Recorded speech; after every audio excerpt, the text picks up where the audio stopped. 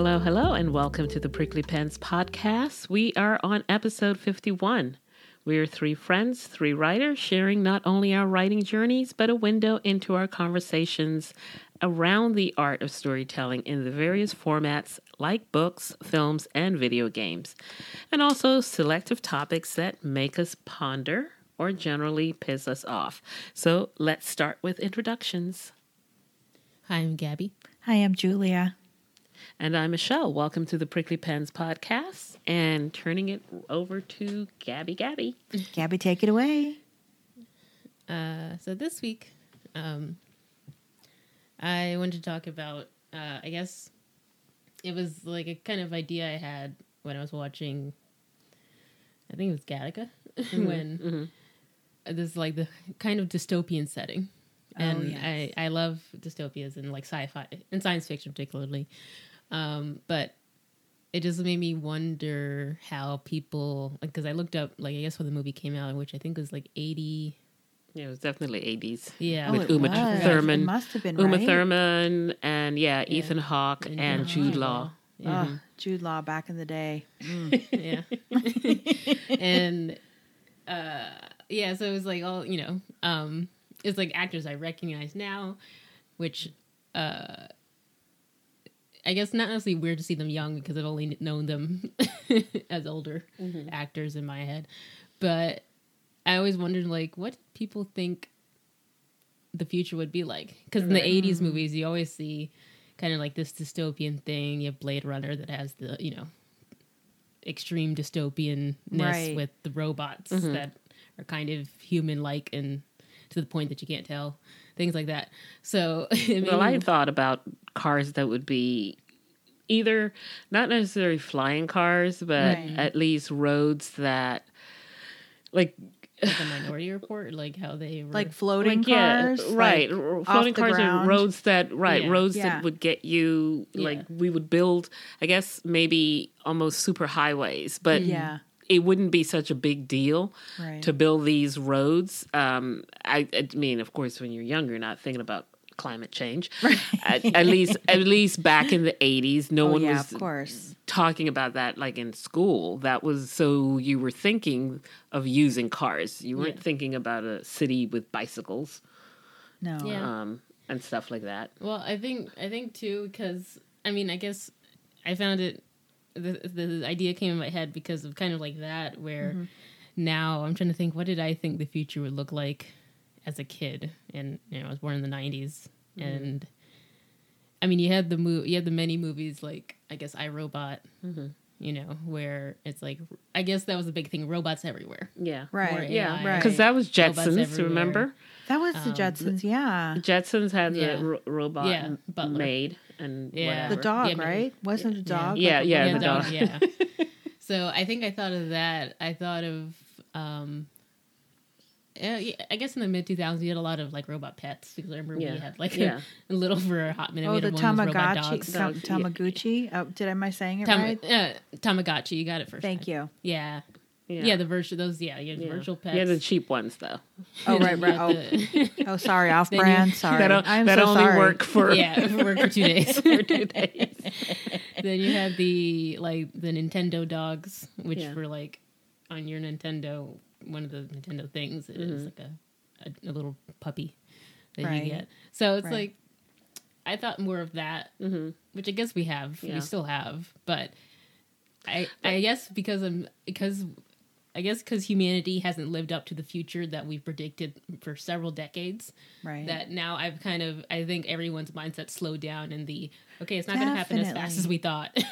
Well, I think that we had such a burst of innovation during the industrial era of, with the trains and the steam and all of that, that it just seemed like civilization and humanity was moving so fast with all this major technology coming through, electricity and so on, and automation of machinery, that it felt like we went into a slow pace where we're not seeing these major changes. I think they're just not major to us anymore. Like, I guess someone. But I mean, things are still moving, but it doesn't feel like we moved from this kind of machinery to this. Right now, it's like, oh, we don't dial up internet anymore. We do Wi-Fi or something like that. Well, it's funny. Look at the music. We went from records to tapes to CDs, and now it's like digital. So in some areas we have continued to evolve, but in others, strangely, nothing. And so, and then, I mean, I know we are in the era of microwave ovens. Yeah. Yes. But that was in Star Trek. That was. In terms of when they were like in their cafeteria or whatever, and they would open, you'd see them in the dining hall. You'd see them in the dining hall, and they'd open the thing, and their food comes out hot. Yeah. Or I think the Jetsons had something like that. Do you remember, like when they first came out? It was like I don't know. I don't know if we know enough about this for it to be safe. Like, should we be standing away from it? Like.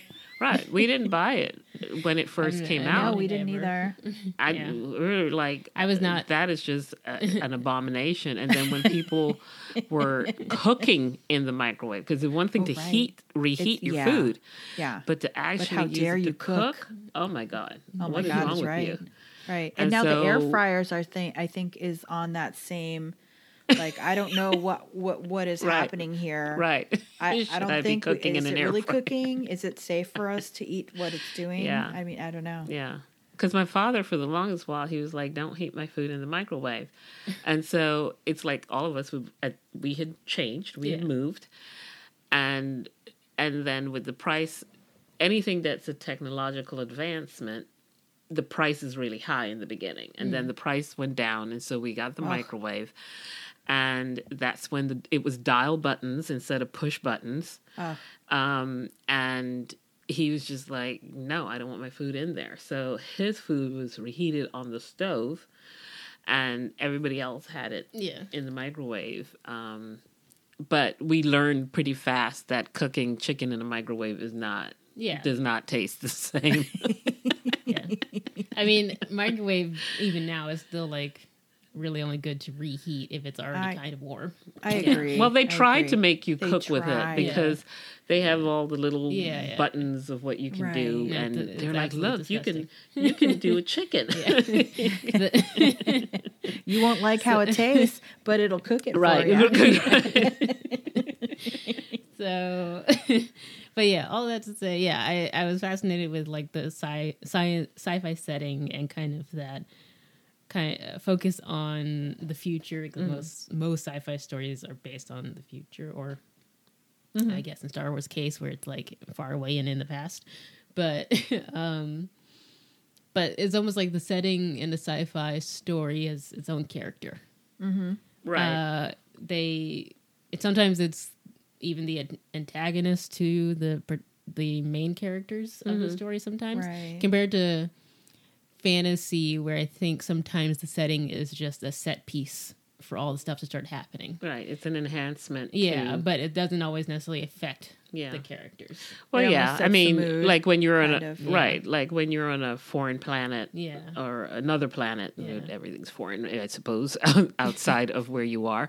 But on another planet, then the planet is the thing that is going to drive the story a bit. Just out of curiosity, like, what's the first like futuristic dystopian like movie or show that really, like, the first one you saw? I mean, I can say for me I just remember Star Wars and my parents taking us to like the drive-through, like the big, stay in your car, watch the screen type of things. But I think it was like such a big leap into the future from where we were.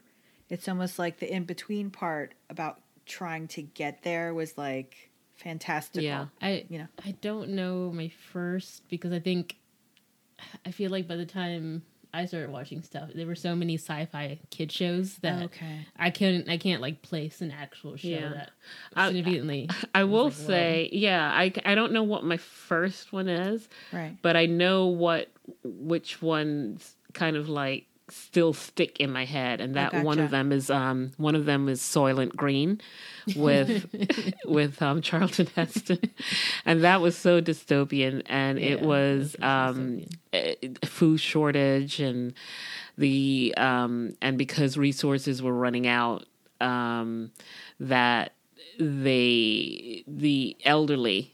Right. And I guess I don't know if it was more than the elderly, because I don't remember that part clearly, but they were basically recycling them for food. Yeah. Oh my! I'm glad so I didn't they were see serving. that. So they were serving these.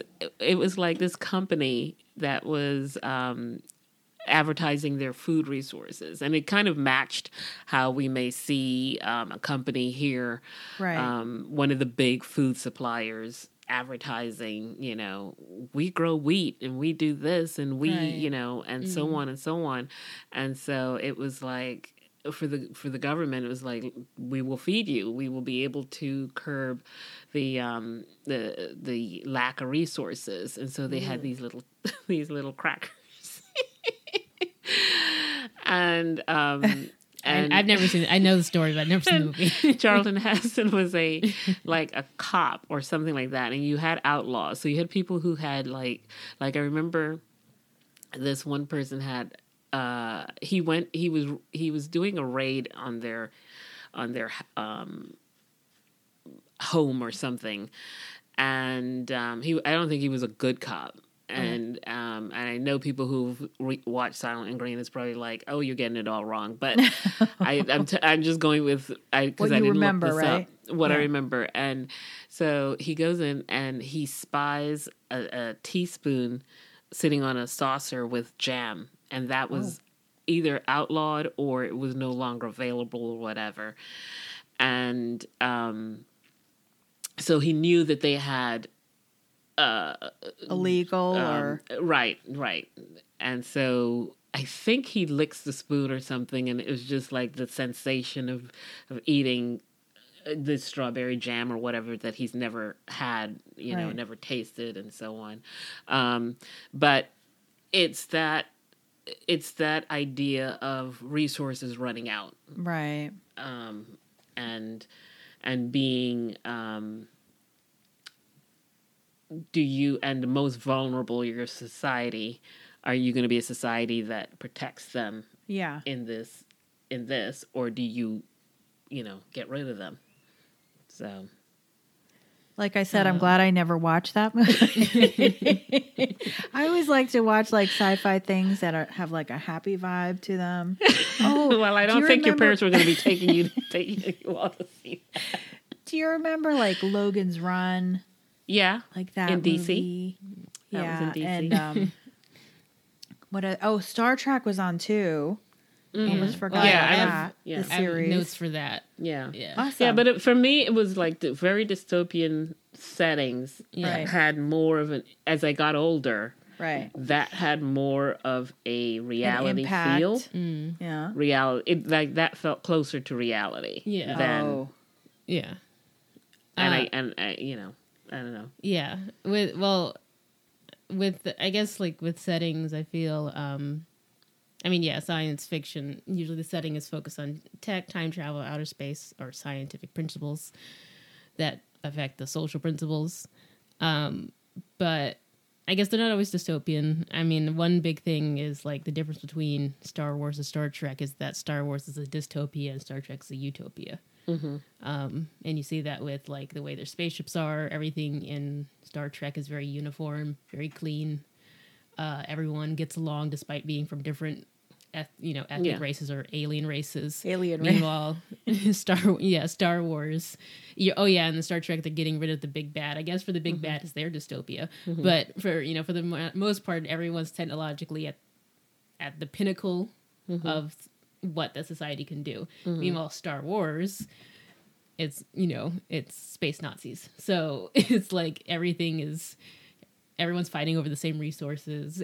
in the same planets, the same leadership or social positions. Right. Not everyone has enough money. And everything's kind of scrapped together. Even their spaceships look kind of scrappy compared to Star Trek. So the world of Star Wars and Star Trek tell the stories of the society and the characters, which makes the characters react a certain way.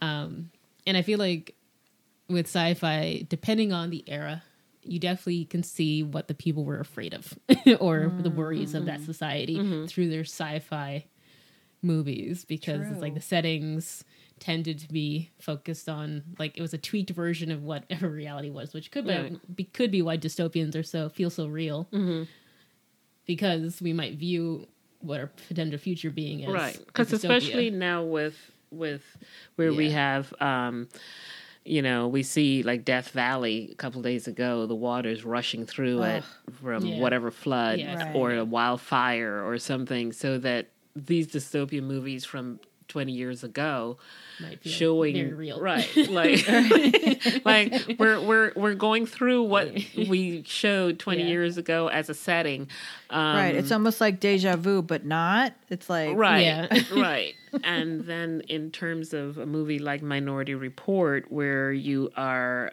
going after people before they commit the crime through prediction of behavior and so on, we're doing that now in terms of judges are using whatever predictions and data to give people sentencing or looking at the possibility of them committing the crime again. How much more likely is this person to, so our future based on some movies are pretty as if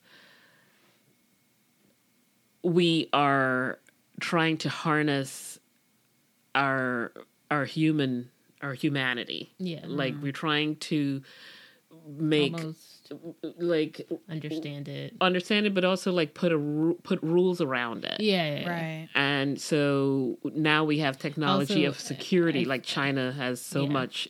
I think you can technology, the idea that you can control it or can predict it. Right. You necessarily can't. Right.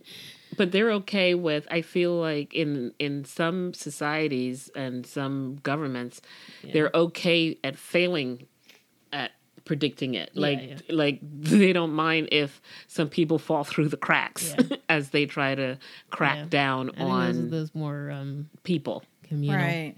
Collateral damage is fine in their eyes. So parts of East Asia where, because it's more of a communal society, it's like you are working for the community, not for your individual self, like we have in the West. Mm-hmm. So we care about the individual in the West. I mean, not that they don't in Asia, but it's just a different basis of they're right. The value system is different. And like Handmaid's Tale is another, to me, show of again a structure of stuff. So go ahead. So I wanted to start from like the kind of beginning in a way, or not beginning, but early TV and film, and then the really famous books that we know now, the 1930s, and you can see that's not the first dystopia, but I guess the earliest popular one, which is Brave New World by Aldous Huxley in 1932, which influenced every dystopian after that. Right.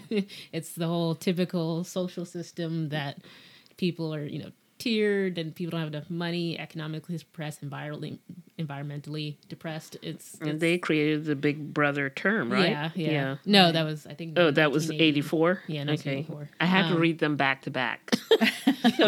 So they're like one big book to me. They came out close to each other, so. But yeah, so it's like you see that. You also see the beginnings of space travel in stories. I mean, it's not the first time space travel and stories have been around, actually, since the medieval ages, but this is more of like more tangible technology for modern sensibilities. And one of them was C.S. Lewis's Out of the Silent Planet and A Martian Odyssey by Stanley G. Weinbaum. And so you're seeing space travel. Again, it's the 30s, so it's well before right. there's any like tech for it. Right. But it is, the idea that you land on a planet and then you have to deal with the aliens that are there. Mm-hmm. But then in the 40s, I see a lot more of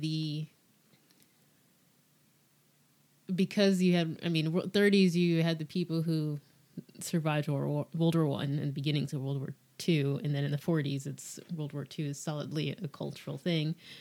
So you see George Orwell's Animal Farm. Oh, yes. Which is like, take on fascism and the rise of it.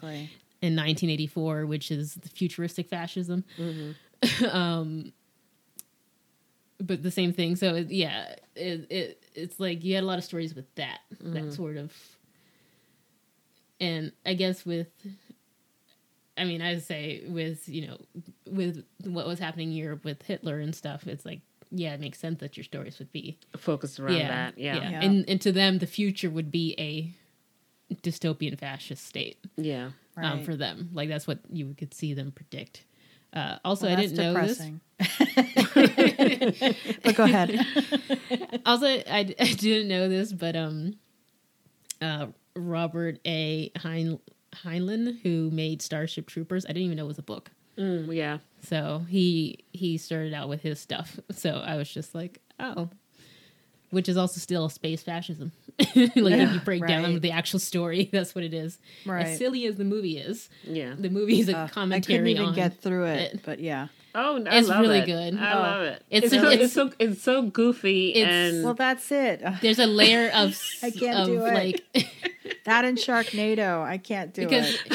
Well, I would say Starship Trooper is like underneath the silly facade is a very serious story. Oh, really? About space it looks silly, but then you pay attention to the lines, the actions that people are doing, like, oh, this is like Hitler in space. This is like that. Oh, really? That's what maybe I'll give it another shot. But I literally, and it looks silly, but it's not. I was like, it's not as silly. Hard pass. I mean, right. I think that it's making fun of propaganda, right, and people idolizing the military. Yeah. So it looks goofier than I think the subject is. Yeah, I mean, I don't know why they chose to. I don't know why they depict did it in that way, but right, but it kind of works. Story. It's a dark story. Yeah, it takes away from some of the darkness. Of it, but it's under the cult classic. Thing. I'll try it. I'll try it again, people. Okay. The bug aliens that were vicious. Yeah, and suck your brain out. Yeah. Well, I was just like in the movie, they sliced through the soldiers so easily. I'm like, stop shooting it. Clearly that didn't work the first time. Why are you going to keep doing it? But they're like, I'm going to stand here and keep shooting, and I'm like, I would have ran by now. It just felt like a graphic novel. Yeah. And that somebody took because I could see it as a graphic novel. I could see the mayhem, like Attack on Titans stuff. Right? An Attack on Titans kind of thing. Have you ever? No, I haven't. You don't watch seen that anime. Yet. That one is another kind of. That's not goofy at all. No, it's pretty dark. Not even slightly. That's one of those where like after you need a drink, you're like, oh jeez. Okay. I was like, it's intense. Yeah, it's intense. But anyway, but I guess in the 50s, you kind of had this. The 30s and 40s are considered the golden age of sci-fi when you have, but I think the 30s and 40s to me establish a lot of the tropes we have now. The 50s, it's like the boom in American consumerism. War is over. I guess Cold War is kicking in. Yeah, Cold War is kicking in. There's a lot of stories about monsters. Yeah. Alien invasions there's a ton of them, and that could be communist invasion being the thought in the head. Yeah. Yeah. Or the one, where's the famous one where it came in and just stood there? I think, I don't know if it was going to count down. I can hear the music in the background because the keyboard was like... And he was silver. The Day the Earth Stood Still? Yeah. Is that one? Yeah. Okay, the Day the Earth Stood Still, but then you also had Fifth Element. Yeah. Not Fifth Element. The one where the music plays. Yeah. I know what you're talking about. I know what you're talking about. It's the one That's with science. Dreyfuss, right? Encounters. Oh yeah, Encounter the Fifth Kind. Oh, Encounters of the Third Kind. Third kind. Was it third? I don't know which. whatever kind. It was Fourth a good kind. one. Yeah. Look, folks, we usually do research so that Yeah. we can remember titles. So we're Well, just I have talking titles, here. just not the particular ones you guys are saying. She's trying to relate people, but I mean, I know. Michelle and I go way back. We're screwing her presentation up. But Go ahead, Michelle. well, Oh, I'm sorry. I mean, go ahead, Gabby.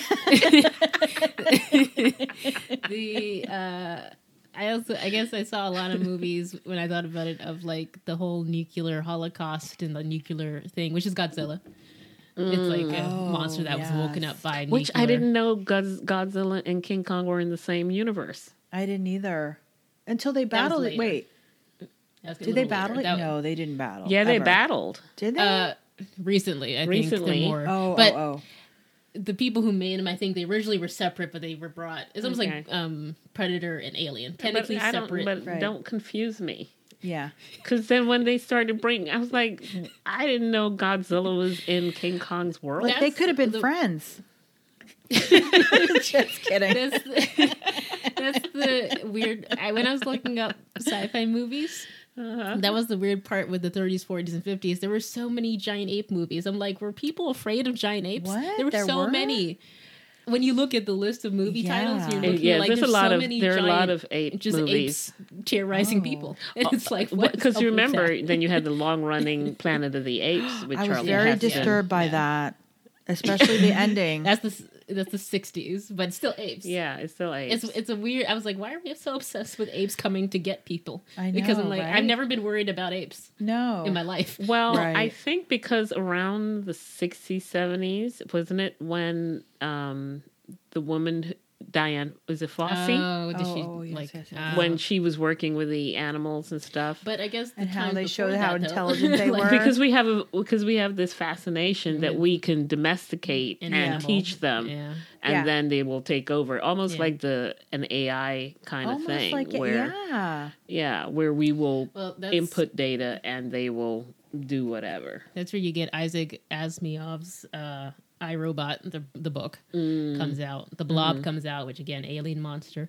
Oh, I love that the just blob. terrorized. I like the Blob. Yeah. War of the Worlds, the film Oh, came yeah. out. World of Wars radio, I know was early. I think that was 30s. Didn't that scare people? Yeah, they didn't know it was a fake broadcast Okay. because he made it sound like a real broadcast. Oh, God. Of like an alien thing landing invasion landing in Kansas or something. So people were like, "Oh my gosh, this is actually happening in Kansas." And then after the entire radio show, then it was like, "This is a fake broadcast." Meanwhile, people are now panicking because they think Hacking Midwest cars. Oh, my God. is full of aliens. Did you guys ever see this little snippet online where this girl just got her teeth pulled, and so the brother played a prank on her and said that they were zombies, and choose your cat or your dog, Right. and like, cat, are you crazy? And she was like, all like she had cotton in her mouth, and it's just not nice to trick people into thinking something like that is actually happening. I think the guy who did it, I think he just thought it sounded like a radio show to him because that's to him he was like, of course this is not real. And meanwhile, everyone listening is like, there was no hint that this was a sudden radio show. Yeah. It just sounds like a broadcast. Yeah. But so yeah, in the 50s, a lot of monsters, a lot of like allusions to communist invasions that were like alien invasions, but clearly they're like communists that are really Martians. Well, yeah, because like, the propaganda stuff was to Yeah. get you to be afraid of communism Exactly. and that it's this evil. and then the and- American astronaut that saves the Right. day. Right. So Well, right. us against like Mother Russia kind of thing. Right. Yeah, yeah, Yeah. yeah. And And do then you remember like school drills, Michelle? Like Yeah. you were here at that time. Did you practice like getting under your desk? I don't remember going under my desk. No, because everything we went outside. I Okay. don't remember hiding under the desk. Well, We did I the remember hiding under the desk when I was in school. In school, yeah, we didn't. which wouldn't save you, by the way. Going outside is worse, Well, I but know. that wouldn't save you either. No, when I say go outside, I think it was just fire drill. We didn't Oh, Fire do drills. yeah. a Okay, nuclear hit or anything yeah, like that. no. Because remember the movie, here we go again, because I can't remember the title, Dawn. Red Dawn. Dawn. Oh, yeah, Red Dawn. Yeah. With Patrick Swayze. Swayze, right. Because that was also, was that a communist thing? Yeah, that was a communist right. Yeah, like an invasion. Right. So, Yeah. and that one was another one where it was like, what if this happens? So there's a lot of 50s were like Fahrenheit 451, the book, by Ray Bradbury. It's fascism, but communist fascism and destroying of stuff, and again, a lot of monsters, a lot of alien invasions that basically I'm like, this is just communism. But it just, but it doesn't that feel once again, if that was in the 50s or 60s, don't we feel that that's kind of the stuff that we're seeing now, where you have these movements, these baby movements on the far right, trying to emulate, the same kind of fervor that we saw as a fictitious thing, and then it's like that's when I'm like, okay, this is feeling kind of real. Yeah. So the 60s were interesting to me in that now we're actually getting utopias. By this point, it's been dystopia for the past 30 years, 40 years. So now there's hope. The hippie, the hippie people. The hippies. The 60s is like this hopeful. The introduction of marijuana. Oh yeah, Woodstock, right? Woodstock. Right, Woodstock. So that's where you get the Jetsons. The Jetsons are by Hanna-Barbera. Yeah, you get Utopia. You got 2001: A Space Odyssey. It's a Utopia turned into AI killer, but it's the beginning. Like, spoiler alert. I guess spoiler, but the beginning is, or the first half at least, is pretty much a utopia. Like society is in space and we're comfortable and everything's fine. And you have that with Star Trek, Utopia, same thing. It's like there's a lot of utopian stuff. You had your like Planet of the Apes. You still have your old school. Humans are gone. Everything went hell in a basket. But for the most part, it's looking up. It's not as depressing as the other decades. And I don't know why. I'm like, what happened? And like in the 60s, you have the beginning of Vietnam? Well, you're getting further away from the reason for the dystopia. Yeah, so that's true. So just timeline wise, it would have those kids would have been in the children of the World War II people would have been in high school. Right. So you get further and further away from a wartime condition. Yeah. And further away from, because at this point the government was, there was a boom, economic boom with building houses and factories and so on. There's an economic stability. So things were looking up. And the drugs were flowing. The drugs are flowing. Birth control, I think, is working. Was chillaxing. And the space race of 1969 was when we first got to the moon. So I guess if you're looking at it, you're like, of course, we're going to be living there soon. In the year 2000. We're going to be on the moon. We're going to be on the moon. No worries. Yeah. So it makes sense. But then you get to the 70s and it goes kind of a little bit back. Because there was a recession. Because as the oil, you remember cars were lining up to get gas. I remember this. Well, I only know them in documentaries, but and technology's not as perfect anymore. Or so that's where you get the Logan's Run, where a utopia that has a hidden dystopia underneath. Like menacing. Because it failed. What's really going on? It's like, something else is going on. You have Star Wars, which is 77, which I think is also, to me, it's almost like the counter to Star Trek. Right. So you see a lot of very that. different. The counter to the utopias. Yeah. You have Alien, which is like, we're in space now. The first Alien movie is 79. Although I would see Alien as an 80s. The first one, though, is very late 70s style. Yeah. But the other ones are 80s. Yeah, they're 80s. Sure. Definitely. But yeah, so it still has space travel. Yeah. Not as perfect. But what they're showing in each character is almost a stereotype of our society. So you have, each person has a personality that is like a two-dimensional personality of what's happening here, and it's just that it's now in space. Yeah, so you have the person who's greedy, and it's almost like person who's a coward, right? Yeah. So it's like Jurassic Park, where you have the lawyer, the mathematician, the this and that, and each person is fulfilling a social role, and how they handle stuff. So it's more, I guess, but it's in space, slightly more tangible socially. It's not utopian, but we're still in space because we still made it to the moon by this point. So in your head, you're still thinking we'll still be in space. We'll have the same issues. It won't be utopia, but we'll be in space when this happens. Right, exactly. And then you had the 80s, which I always think of the 80s as like futuristic tech that for some reason still looks like 80s tech. Like bulky. It's super advanced, but extremely bulky. And so it's like you have the alien movies where they're in full-blown space colonies, spaceships, and they're doing all this advanced stuff, but the computer screen is like smaller than my phone because it can't see anything properly. And everything's in binary. Yeah, exactly. You have Back to the Future, same thing, where it's like 80s clothing. Yeah. Because it's funny to watch Back to the Future where they predict the future. It's like, well, just more 80s, a neon 80s. Yeah. That's what it looks like. Well, I think they wanted us to relate. Well, I feel ourselves there.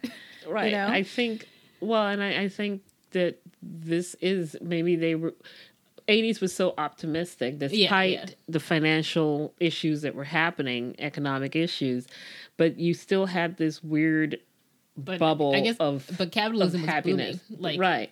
New So York's, stock. So our future is the capitalist. Yeah. Right. So everything is very consumer friendly. Right. Everything's very bright, and it's shopping malls were the thing. It was brand new coming in, so they were pushing a lot of products too. Yeah, right. Yeah. In the movie itself. Yeah. I think that's also where I guess you get the hoverboard. Some of the tech that we know, like that we have in our heads now, it's like the hoverboards and I guess the phones. But phones have been, the idea of a phone's been around since Star Trek because they have the communicators. Right, exactly. Which I think I saw somewhere that the guy who made the first flip phone, he was a huge fan of Star Trek. So that's why he made that shape, because it was like the communicators in Star Trek. Yeah, because you flipped it up like... Yeah, flipped it up. Yeah. But I think everyone just liked the shape, so it worked out. Yeah. So I was just like, oh, that's funny. I never even thought about it, but and then again, with technology being the the idea of security and technology became part of the futuristic thing in movies, because that's James Bond period where where in the when he started in the 50s or 60s, it's actual watch. It was actual spyware from that was used in the by the British, and there was one of the shots where they have his little watch and it like, you know how like I guess you have Apple Watches now that tell you, you know, like meet me here or whatever. It was like printing out a little piece of paper for him to read, and it's like, go to the British Embassy at this time. And I was like, I'm like, you're so close. Yeah. But a lot of that stuff is what we have now, but also that governments perfected some of those things, actual things, and it is part of when they do, especially with, I guess, futuristic movies, and Minority Report and things like that, where you are tracking people. That is actually a thing now. Well, I guess the 80s were like Terminator too. But those were... That was like far future and a lot of time travel movies, I guess. Yeah, the 80s had several time travel movies, which I don't know if we assumed that we would be closer to time travel. Well, we certainly assumed we'd be closer to aliens in some form. Well, we did think that for sure. And space travel. Space travel is definitely like clearly in the movies, people thought we would be a little bit more active in space. Yeah. But I feel like the 90s is when the security, the whole technology being used against humans, Yeah, it was very 90s. came in the 90s, where that euphoria from the 80s has kind of wound down. Yeah. So that it's more menacing. Yeah. The future now is more is less aliens and more about controlling you. Yeah, that's what I have basically in my notes is 90s. There's a lot of man manipulating tech Yes. to do bad or more social control, a lot more social commentaries for the setting, sci-fi setting. So you have Jurassic Park manipulating tech to manipulate DNA to make something that shouldn't exist. Yeah, right and now. they keep not learning their lesson because they were on movie number 5 now. Yeah, right. And you have Gattaca, same thing. It's like man manipulating tech. To, Matrix, man messed up the world, and now Talk about dystopia. manipulated tech, and the tech manipulated back. Yeah, that's pretty much what that is. Total Recall, same thing. Man manipulates tech, and causes a dystopian issue. So 90s, it's very much like man does something and it bites back. Yeah, It good times during the 90s. But great movies. Yeah. Fantastic movies. That's what I'm saying. We had some great movies to watch. Yeah. And now I feel like because I only have like up to 90s, because today to me, I feel like it's a lot of, which I feel like you see also in the early 2000s, which blends from the 90s into now, of a lot more social commentary of modern stuff. It's not as high concept as like Star Wars. Yeah, we brought everything down. Everything's down on like a very contemporary level. A lot of futuristic stuff is near future versus far future. Far future. Usually it's like, in the next 5 years this will be an issue. Because I think we start realizing that some of the things that we thought we could do or would be able to do is just physically impossible, or you'd be so old if you were to shoot yourself out into space to get to the next planet. It's like, it's like we have better concepts of what space travel is. So the average person knows that, like, oh no, I'm never getting to Pluto. Like, so, in my lifetime, I'm never gonna see another planet.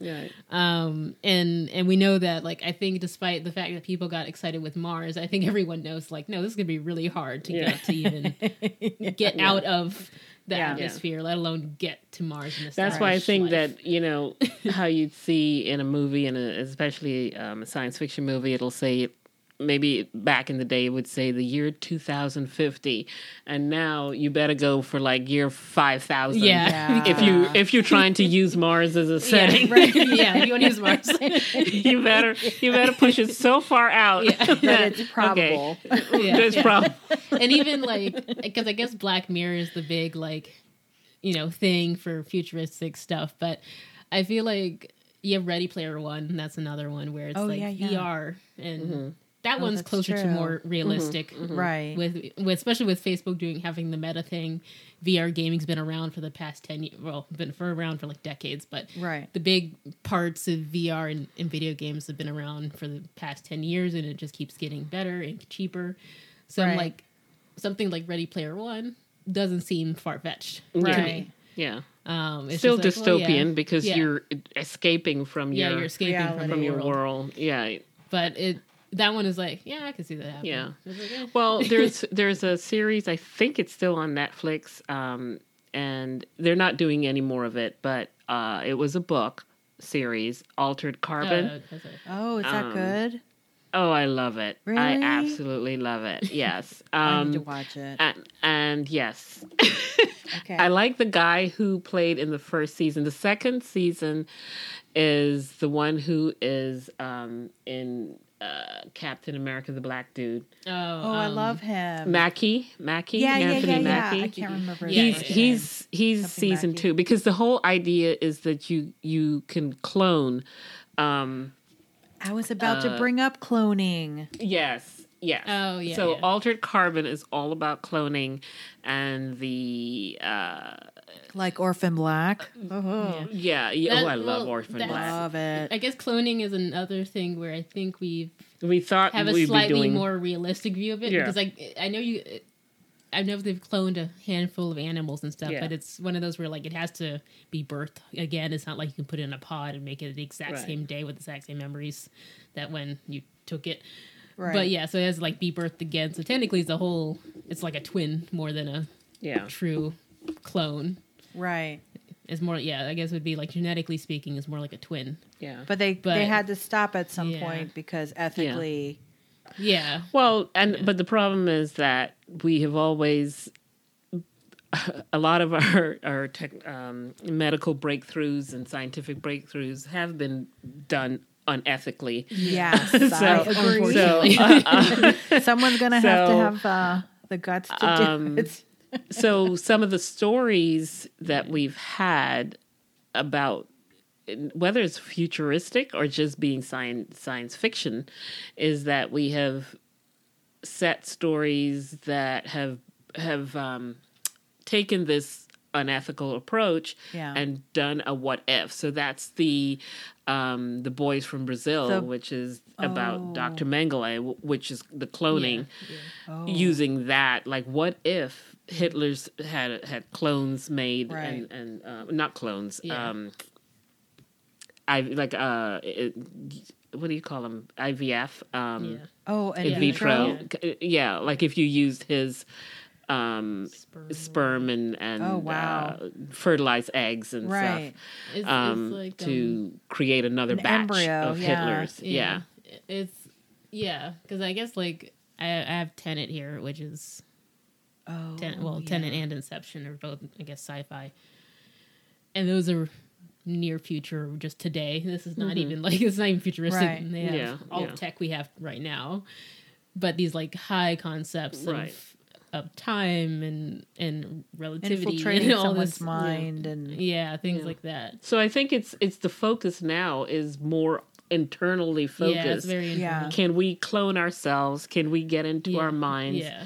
Can we manipulate people's brain and personality and exactly and so on? So they're not. I don't see the Star Warses anymore. There's no big like. I mean, you're fantastic. You have your fantastical sci-fi movies. Those are You're Dune. It's more within reach, but it's still 80s. I know. Well, 60s was it 60s really?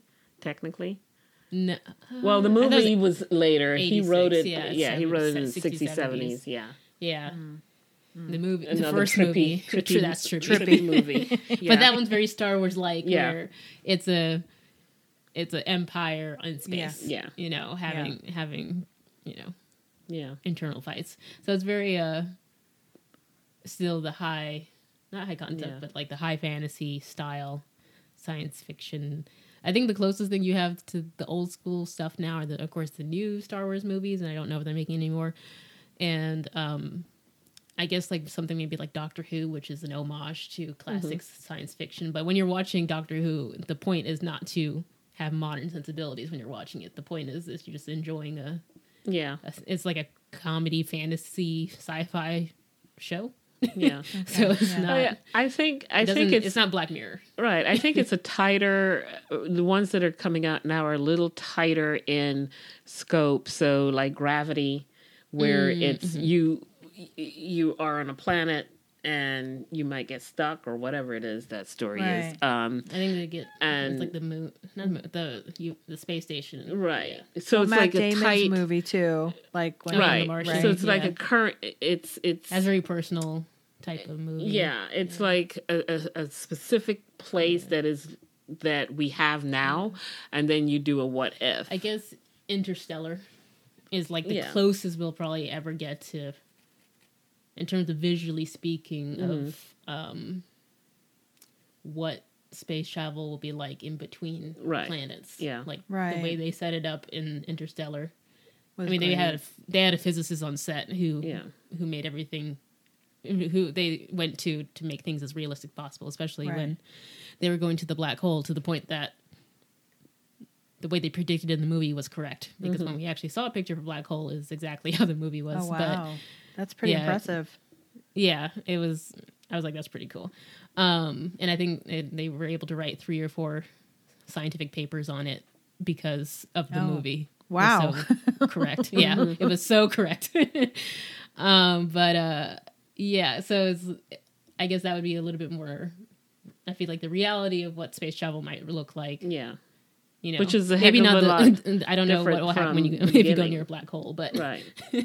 In terms of like their spaceship didn't look fancy like you saw something in Star Trek. It looked something that was like, this seems tangible. Yeah. Yeah. To like the way their stuff looked and felt. It's like, no, this feels tangible. Because I think now we're focused on trying to make it realistic. Yeah. Versus like Battlestar Galactica, where you just went out there and you had a soap opera, space opera going on, you know. Buck Rogers. Yeah. Right. Rogers. Yes. Buck Rogers. I remember folders and lunch boxes and all that. Oh, definitely. Whatever show was coming on, that was good. But Buck Rogers and Battlestar Galactica.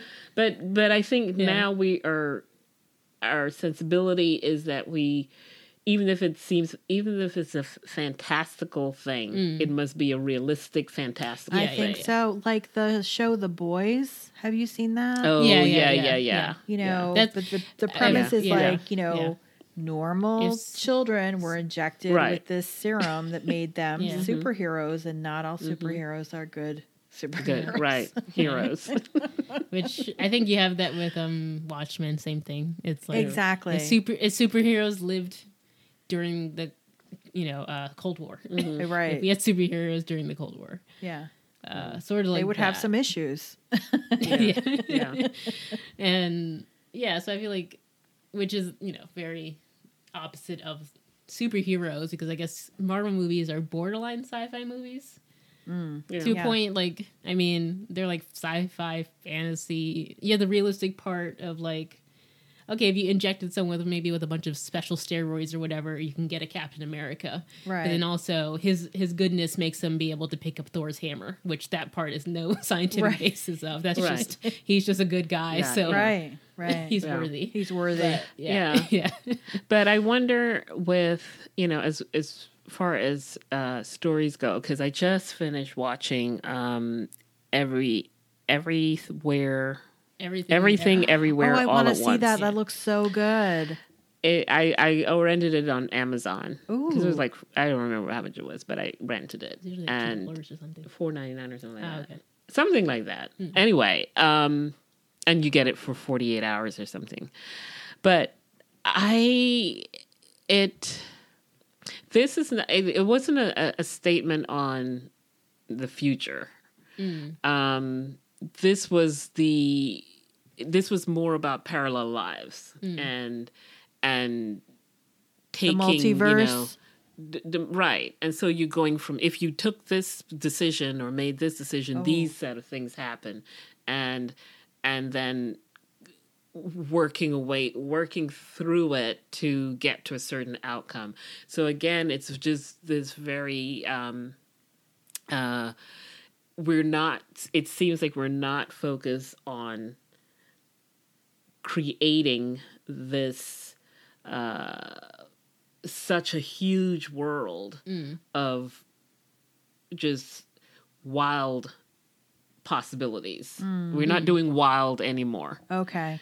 We are projecting what we think can happen based on like modern rules and so on, and then saying, okay, then maybe you can get this far, but we're not going to go all out. Well, right. I wonder with Dune, the new Dune, it did well, and the second part comes out, I think, next year. They're filming it now, and I think that will most likely do really well.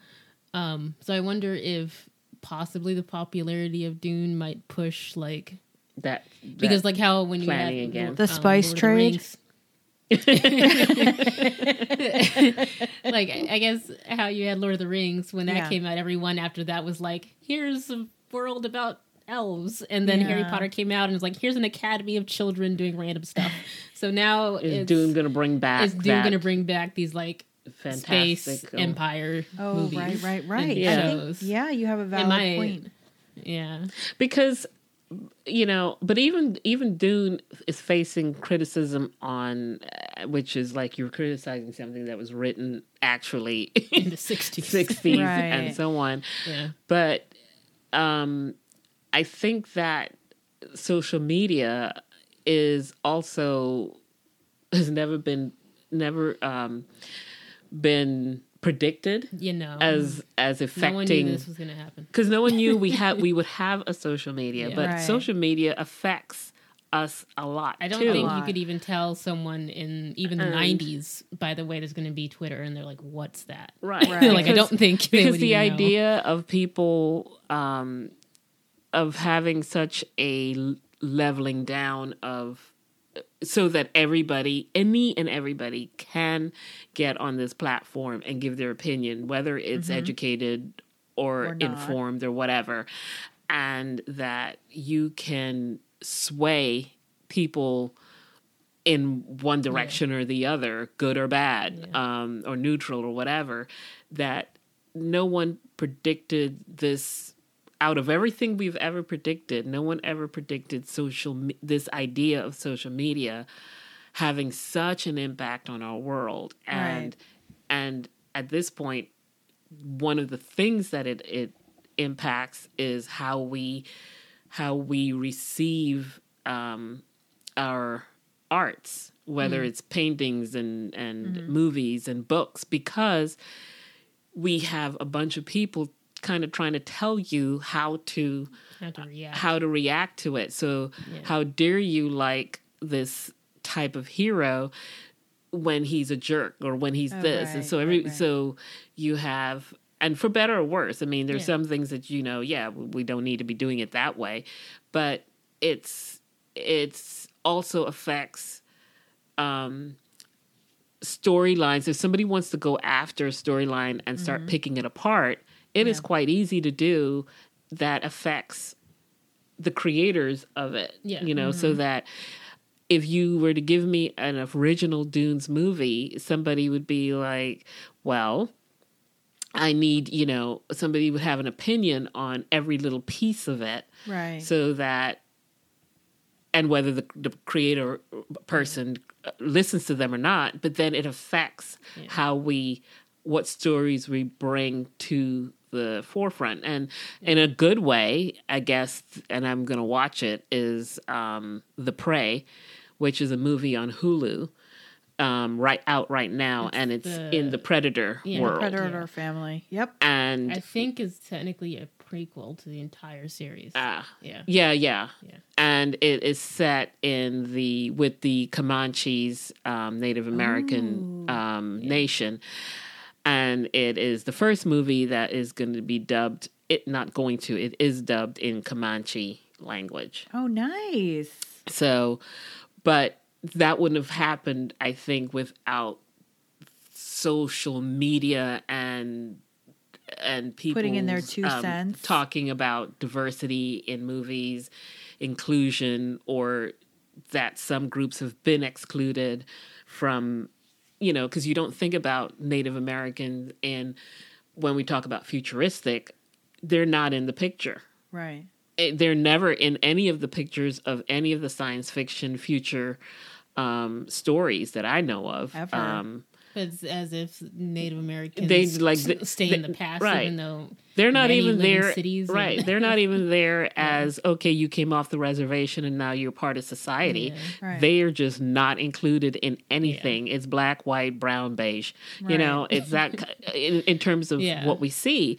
Yeah. So that is the thing that social media has helped to give voice to, but no one predicted how huge an impact social media has on our present and on our future. So, what I guess my big question would be like, what do you think? Like how people back in the 50s thought we'd be in space right now on the moon or something.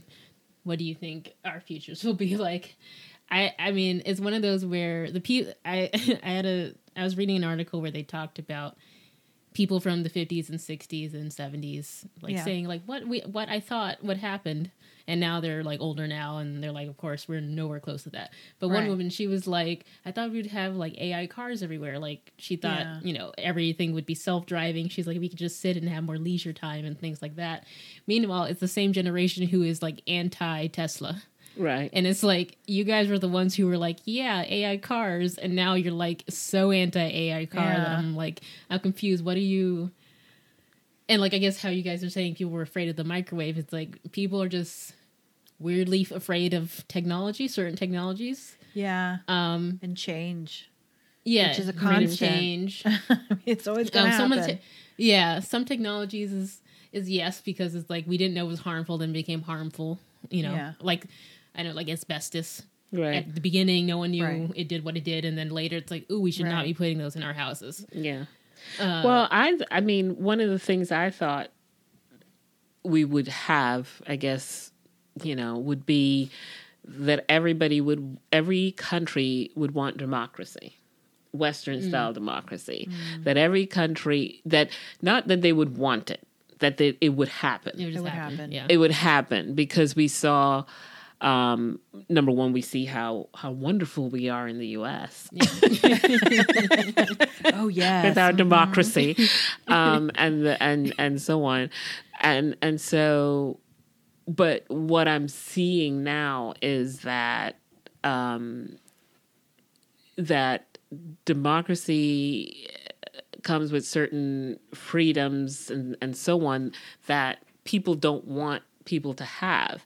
So what I'm seeing is instead is this almost, we're going backwards, and I'm not talking about the US, I'm just thinking of the world in the sense that suddenly it's, let me get control of my society. Let me, like, people are getting too free and thinking too much on their own.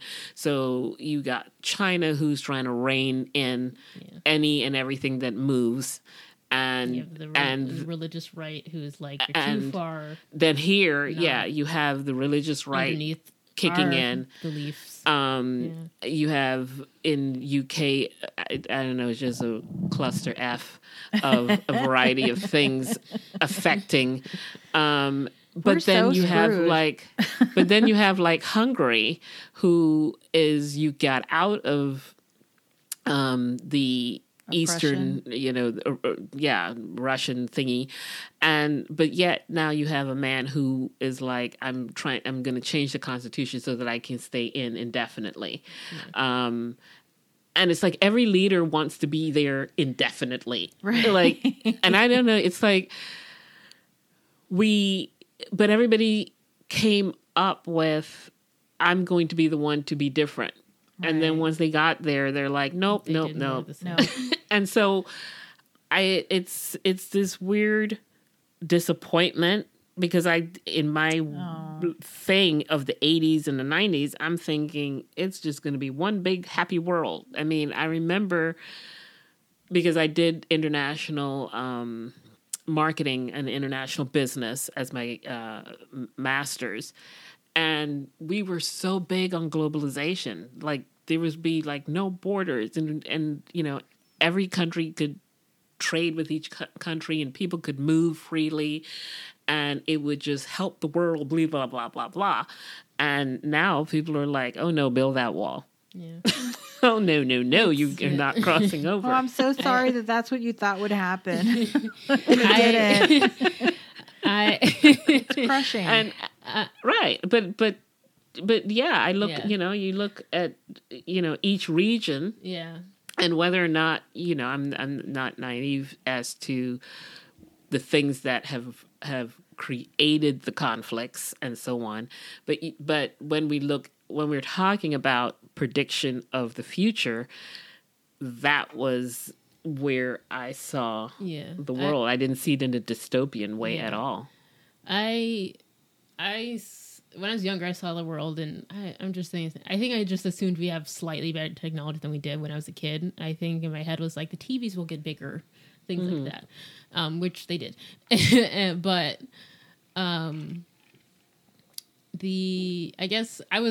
still a pretty optimistic about humans and Earth, and so I still have like I wanted also like this global thing, and I didn't know in my head if it was necessarily a global democracy, like every country would be a democracy, but I thought the borders would be less harsh.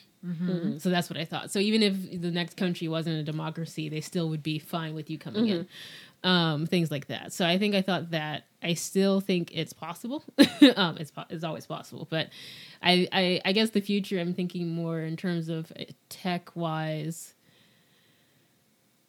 I think it'd be a lot more VR, like you have with Facebook. I think that will. I love the idea of VR. I've wanted it for like a long time.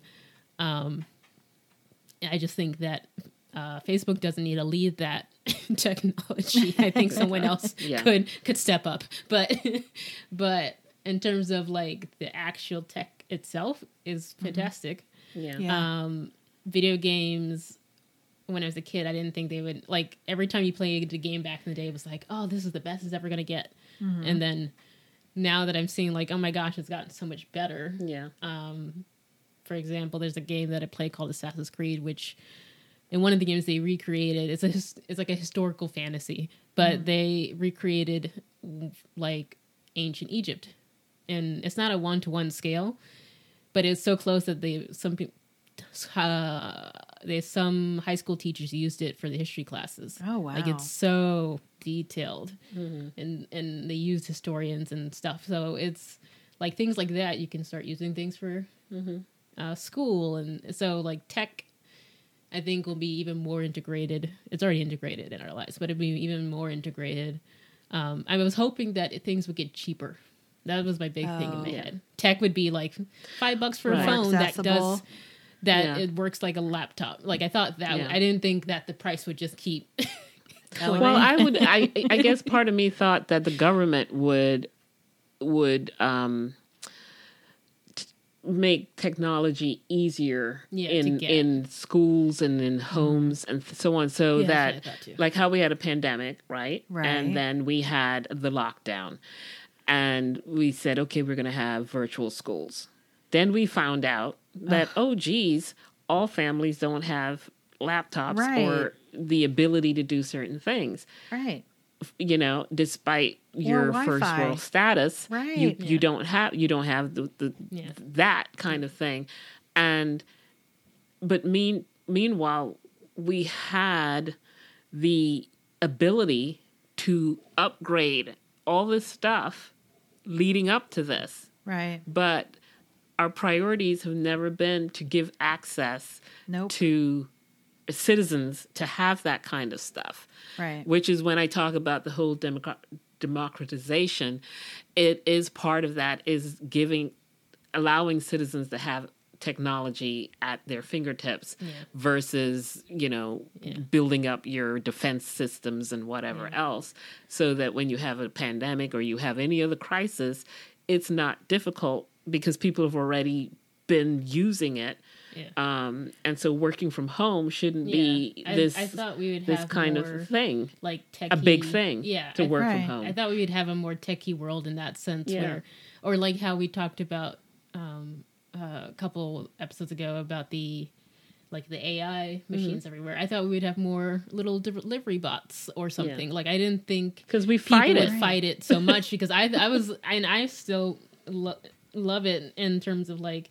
Well, it's efficient, and like the woman in the article I read who was like, "Oh, people have more time for like leisure." I'm like, all the shitty jobs no one wants to do that's backbreaking, hard, and like now we don't have to do it. I feel like to me that's a win-win because you could focus on a hobby that you've always wanted to actually focus on, and put your money towards that. Or if you always wanted to be a painter but you had to go for the shitty job, and like maybe now you can focus on painting and make that your career. But we're working harder. Yeah, so I'm like, why would I want to work harder when I can get something to do it for me? Right. Well, it's just discussing that. I mean, okay, so the pandemic happened, and I have brothers and sisters who are in the medical field, and it wasn't like if, It was always when. When. It was always when. And people in the scientific community knew this. Yeah. And still, yet when it happened, everybody was wholly unprepared. Like completely disgustingly unprepared. And it was just a S show. Yeah, because you destroyed the pandemic guidebook that was left for you. Remember how we gave you money to do that? Right, and it's like, but like Star Trek. You remember Doc Bones? Yes. He would move his little thing across your body and know every right. Yeah. So like in the sick bay, for those who don't know in Star Trek, he had a little device and it would slide over your body and he could tell based on the reading what was wrong or whatever. Right. That's similar to like fix you like right away. Right. Yeah. That's similar to an MRI machine, except without all the insurance costs or the costs without insurance. But and the loud screaming sound. As we get as we are now in the future of that device, we have things like insurance payments and things like that to stop, to slow down that type of tech or the ability to have that type of tech, so that only like the wealthy, we're at a place where the wealthy are the ones who are able to use stuff, or you put yourself up as a part of an experiment. Yeah. Well, look at to do, and then good luck to you. Good. Well, look at Starship Trooper. There's a scene where the main character gets like one of the alien bug monsters like slices his knee, and so he's in this like isolation tank sort of thing, and the fluid is like in this like fluid kind of that suspends him, and then there's a little robot fixing his leg and like basically redoing his whole knee, and it's made of flesh and stuff, and they're even now they have early technology of like 3D printing flesh, so that you can not scar, you can actually fill in a gap or something, or the scar is much less and your body takes to it more and things like that, and so you can like build muscle again or like dynamic fibers in the body. So it was like, it's like, so we do kind of have that. It's like there's small things that are from the sci-fi movies that I'm like, it's there, we have it. It just isn't as cool as it is in the movie. I always thought that we would be able to teleport by now, but then I watched the movie The Fly, and I was like, oh no, I'm good.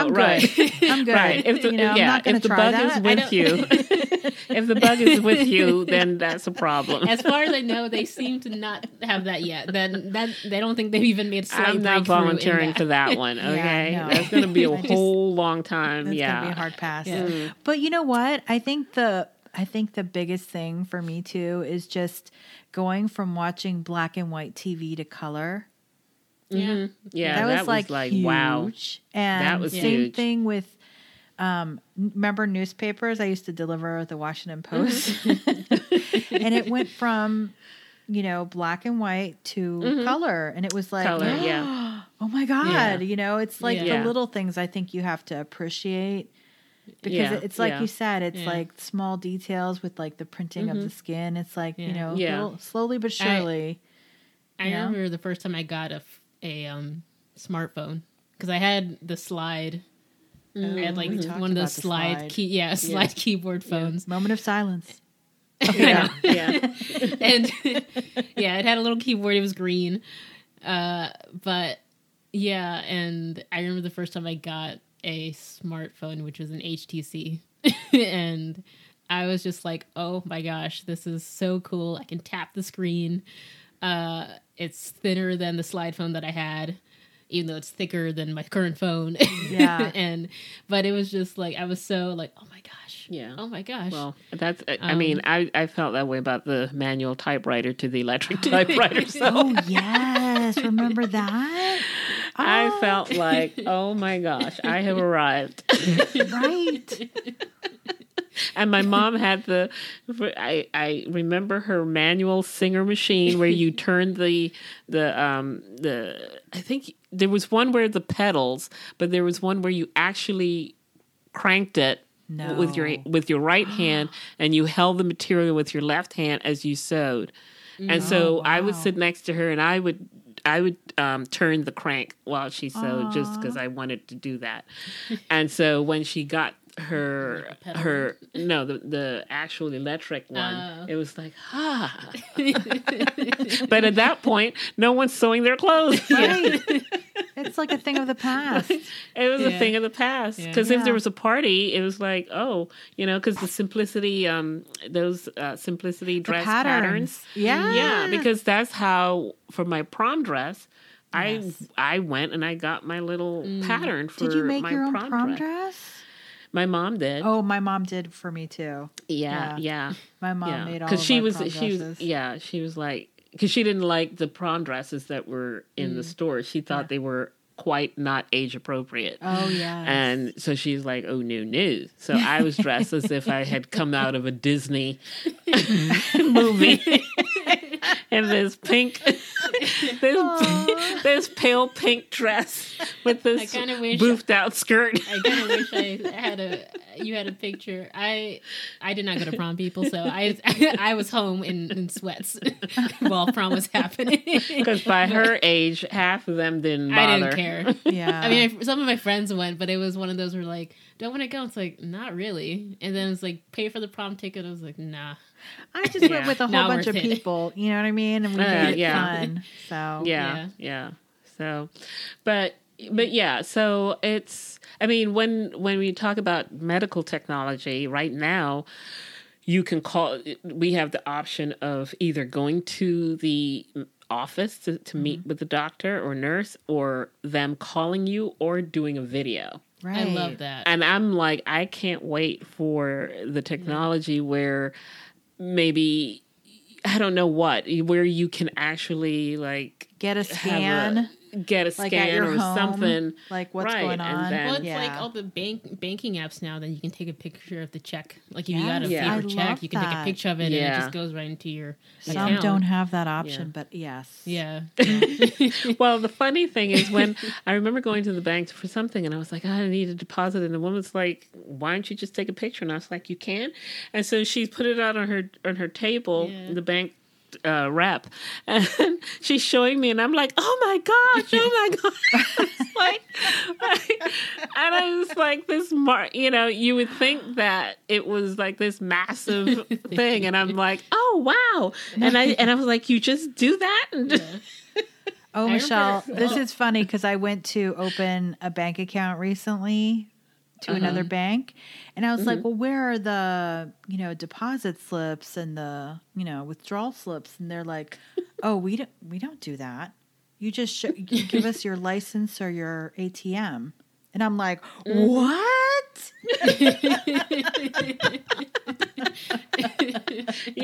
Yeah. Because you can go up to the window and you put your ATM card in, and then you do whatever you tell them, or everything's just like right there. Yeah. Unreal. So, it's funny because I remembered the first time it was my second smartphone, which was I think Samsung Galaxy, one of the numbers 5 or something. But it was my first time because it was a jump from HTC to that. Mm-hmm. Yeah. It was the first time I used Google Voice stuff. Oh. So I had HTC didn't have that. You were still hitting buttons, even the flashlight. It's like it was a physical button on the side of the phone that you had to hit the flashlight button. So that was the first one that I think in the store, like, because they activated it and I was just looking at it, and then it was like, oh, you can say okay Google and I said okay Google, and then it was like, what would you like? And I'm like, oh my gosh. And that's amazing. Yeah. Because that would have been like the movie with Sandra Bullock. Which movie? And was that Judge Dredd with Sylvester Stallone? There was one where she was talking.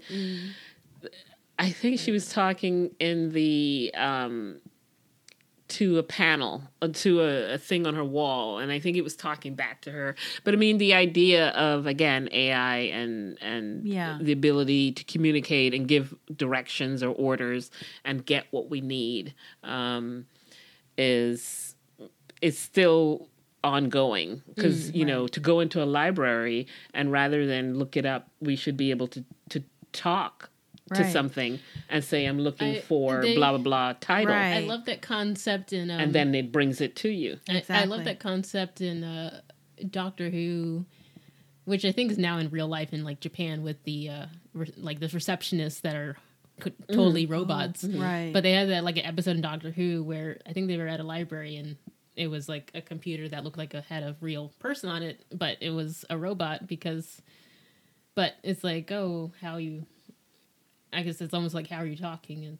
And it's like, well, I'm just a computer helping you find your stuff. But it's like, technically, I mean, the humans are useful in a lot of these situations, but also like, if I'm just, like you said, looking up a book, I don't really need to talk to anyone to do that. No, if I could just tell, you know. Do you have this book on available? And then they can just... Right, and then the little robot thingy can go and get my book. Yeah, exactly. I stand there at the front and wait, and it hands it to me. I mean, even a drive-through library where you get in the car and you pull up and you give your order, just like a fast food. Yeah, and it delivers the book for you. Yeah, that'd be awesome. I think there's small things that are slowly... And if you want to talk to somebody, you can go into the library because the live person is in there. But for the most part, like I order my books. If I'm getting a hard book, like the Ken Liu book you got, is an actual book. So I ordered it online. Okay. And then the library puts it on hold. Right. I walk in. I go to the hold section. It's already, my name is already put into the book. Right. I grab it and I go to the machine and put in my my library card. Oh, cool. It gives me when the book is due with a receipt, and I leave. I have not talked to anybody. Oh, beautiful. And then the library, when the book is almost up for renewal, if nobody has requested that book, the library automatically renews it for you. It automatically, and I get they'll say, you know, we've renewed your book for you as a convenience. So I think they do it twice. Yeah. Oh. And then that way there's no overdue charges. Wow. That's gone. And mind blown. So that's like there's awesome. There's small things that like tech is not small things, some big things, but like definitely tech is useful, very, very useful. Yeah. And if the book was not available in my library, so it found the book somewhere else, and then brought it to my library. So it's not like I have to go find it or anything. It just it just notifies me that okay, we brought your book to the library. You have 5 days to come and get it. And then it just sits on the shelf waiting for you. So it's, it's a long way from what we used to have to do to borrow books. I know they were trying to make, I think it was somewhere in Asia, maybe Japan or Korea, China, where it was like an AI car, but it was AI buses for school kids so that the parents didn't have to drive them. Get out. And that they don't have to get on public transport, but you don't have to deal with a bus driver, like the human element of a bus driver. So it was for school kids, but it's like safer because AI they don't speed. They go the speed limit. Like they have to follow, the AI is following whatever rules of the road. And so it tends to be safer, but it was like, I could see that happening in the future where it's like, so who's stopping the fights on the bus though? Well, that's what I was thinking too. I'm like, who's watching the children? I guess in Japan they don't really tend to have fighting fights like our children. Maybe they have cameras on those uncivilized things. Like, we see you. Our uncivilized ones. Well, ours has cameras on the thing, but that doesn't seem to stop these little heathens. Yeah, I hear you. Oh, back to the TV situation. It's not that the pictures turned into color from black and white. It's like there were black and white TVs, and then you can buy color TVs.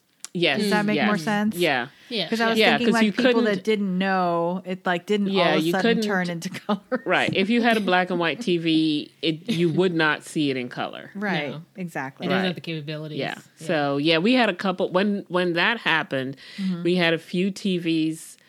We only had one color TV. Right. So the color TV was in the living room, and black and white was everywhere else. Exactly. And so if you wanted to see something special, the whole family would come and sit in the living room to watch.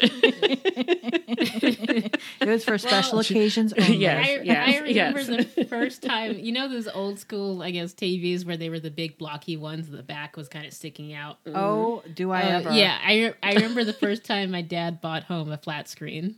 Yeah. And that was right. My gosh. Yeah. I was like, it's so thin. Yeah. It's you know, and now if you looked at it, it's so bulky compared to an actual flat screen now that it's like. Well, the flat screen on the wall, it has made entertainment centers obsolete in a flash. The entertainment center doesn't even. You don't need an entertainment center where you stick the TV in there. The TV in it, Yeah. Absolutely, you're right. Yeah, I forgot about that. That was a big before change. before we move to your section, Julia, there was the follow up that you had sent me about because we had talked about man versus science, and technology and all that good stuff, and so Julia has sent me the report, an article called that was addressing. This was in The Guardian. I don't know where else it was reported. I'm sure it was in a lot of places. Yeah. That a chess robot had grabbed and it broke the finger of a 7-year-old opponent. And it was in Russia that this occurred. And in the John Henley is the reporter. And it says, Moscow incident occurred because child violated, in quotes, safety rules by taking turns too quickly, says official. So, of course, chess is usually played by humans, and it is about strategic thinking and calm concentration and all that good stuff. So violence is not usual. It's not usually the outcome of a chess game. But apparently, in the last couple of weeks, according to Russian outlets, a chess-playing robot apparently unsettled by the quick responses of a 7-year-old boy who unceremoniously grabbed and unceremoniously grabbed and broke his finger during a match at the Moscow Open. It's so shocking. He said the machine had played many previous exhibitions without upset. This, of course, is bad.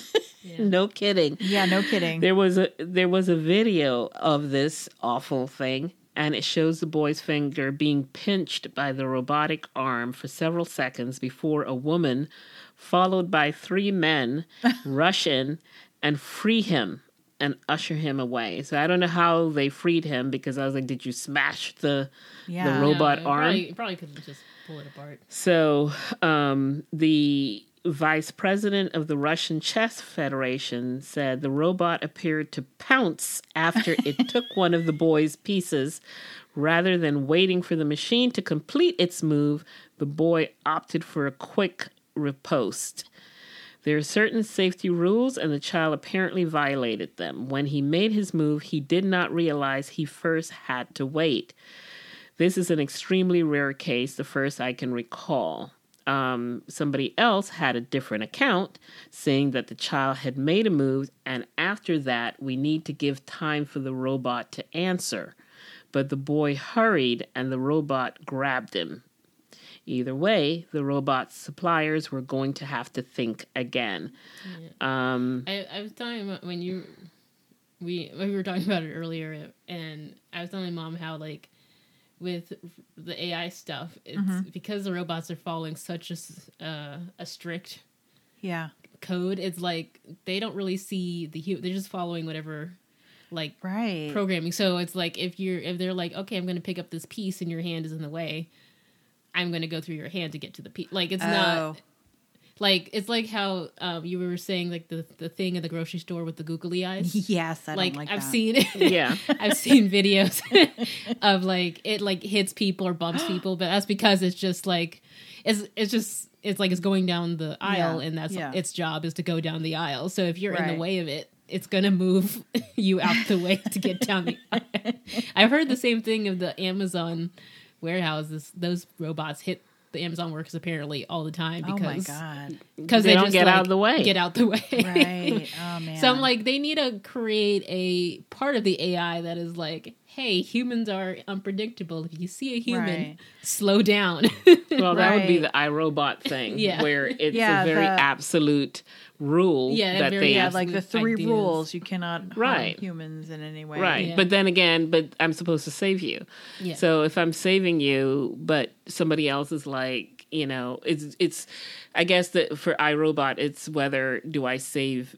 There were 2 choices, and the robot decided to save percentage-wise. Right. It's like one had a 30% chance, one had a 10%. Right. So go with the 30, even though emotionally we would go with the 10. Right. Yeah. Depending on what was going on. Yeah. So they said, while robots are becoming more and more sophisticated, with the most modern models capable not just of interacting, but actively cooperating with humans, most simply repeat the same basic actions. For the chests, it was grab, move, and put down, and neither know, not care if people get in the way, because they don't care about you. They're not. Yeah. They're not human. They're not even.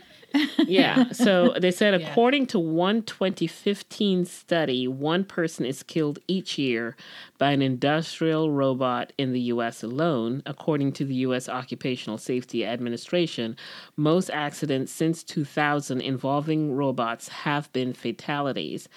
Robert Williams, widely considered the first, was crushed to death by the arm of a 1-ton robot on Ford's Michigan production line in 1979. In 2015, a robot killed a 22-year-old contractor at one of Volkswagen's German plants, grabbing him and crushing him against the plate. Robots used in medical surgery were also held responsible for the deaths of 144 people between 2008 and 2013. Most recently, Elaine Herzberg was killed by an Uber autonomous car that hit the 49-year-old at 40 miles an hour as she was crossing the road in Arizona in 2018. Oh. Generally, however, human error or a lack of human understanding of robotic processes is the most frequent cause.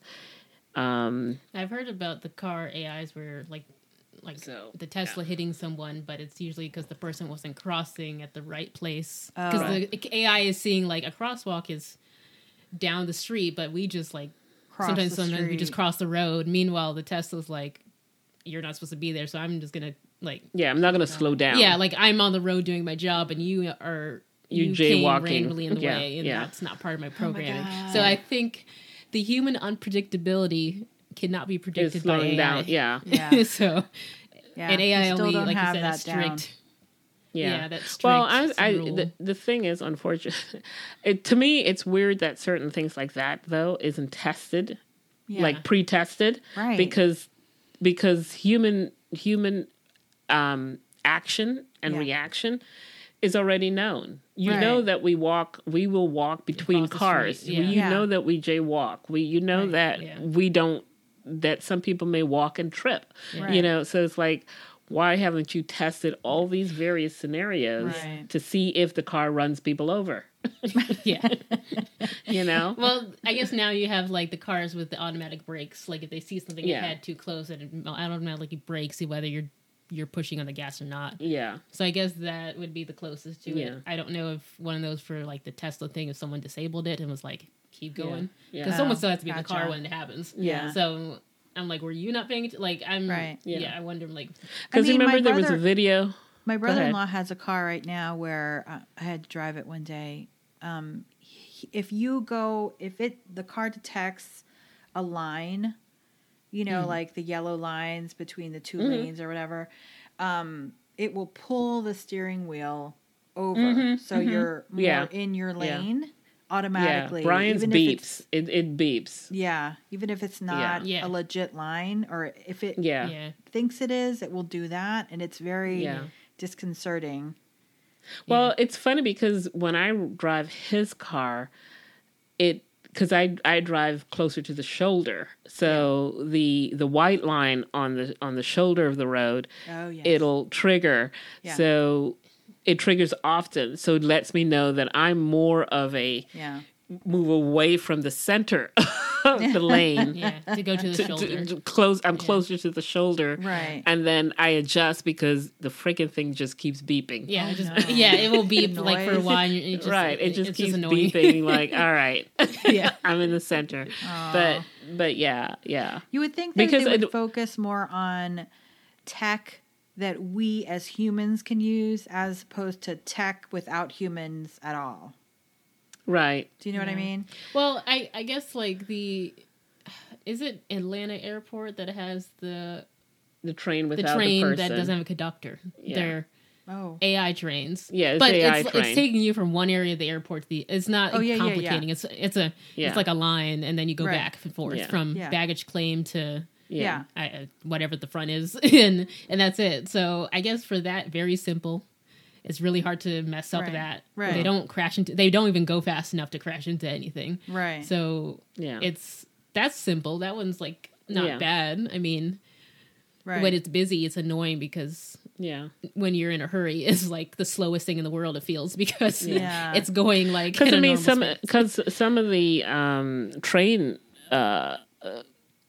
collisions that we've had in is it because someone fell asleep or was on their phone or something? Usually has been human. It's human error with the trains crashing, not stopping and crashing and all that stuff. Right. It's been human for that error. They just are like, let's do AI. Yeah, but it like I've been to Atlanta Airport a bunch of times and I never felt unsafe in it. Yeah, I don't even notice. But like in Asia.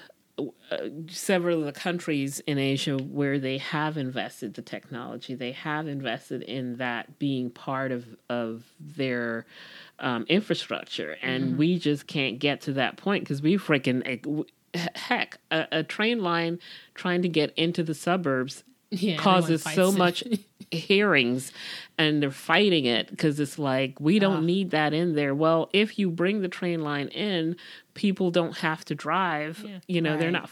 They have another option of getting into work into DC. But then it's always, well, who's paying for it? Because the train's going into DC. DC should be paying part of it. And it goes into Virginia. Virginia should be paying part of it.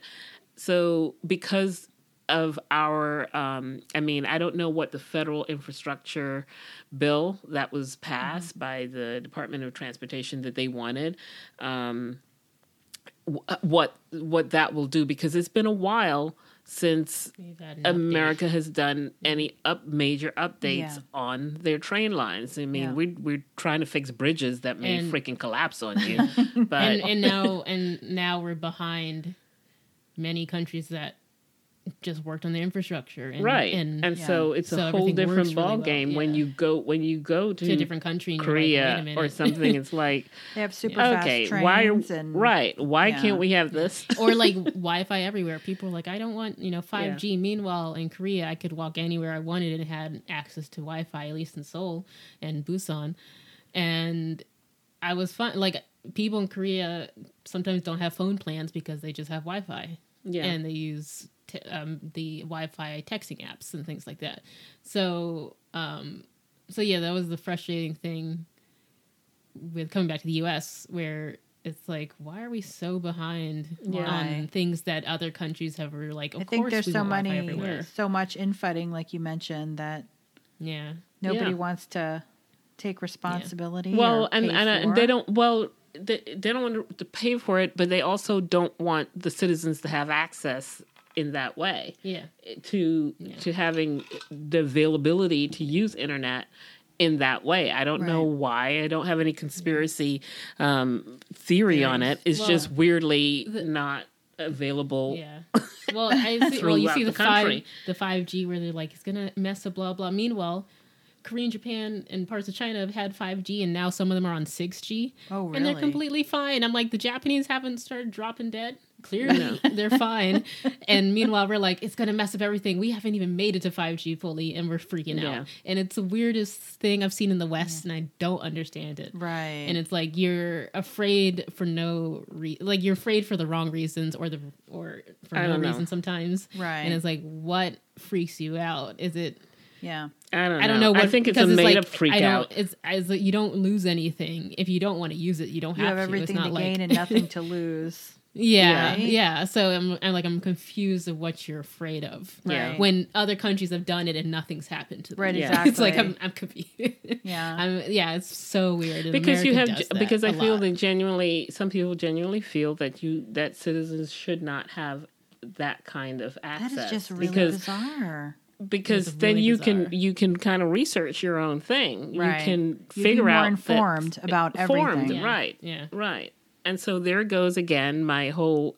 I thought we were going to be this open world and open society and all of this and kumbaya, and it's just like no. It's like I'm for like AI cars, and not that I'm like fully against gas cars, but it's like we need more electric cars. And because then you don't have to learn how to drive. No, I won't drive anyway. I wouldn't get in the car anyway. But it's funny, like when you think of like, well, what if something disastrous happens? What if there's like a solar flare? What if the power grid goes down? And then it's like, but those people, they're not arguing for that, right? These electric cars that are so awesome, we're screwed. You know what I mean? Yeah. Yeah. But I think electric flares also affect even some of the analog stuff. Yeah. Because of what. But those are the things to me. If you invest in the research of it, you would be taking all that into account. Right. Well, there's some systems that they've made like metals and stuff that can withstand electrical storm from like, the sun or something. But again, America, I don't think has that set up because why would we? Right. Right. So it's extra money to do it, but it's possible to go and figure that stuff out. Yeah. But no one wants to do it for some reason. It's really weird. Well, I think I just hate when people are perpetually staying stagnant. Well, that's because the thing. it makes them Let's comfortable move and forward. that's it. Yeah. Right. Yeah.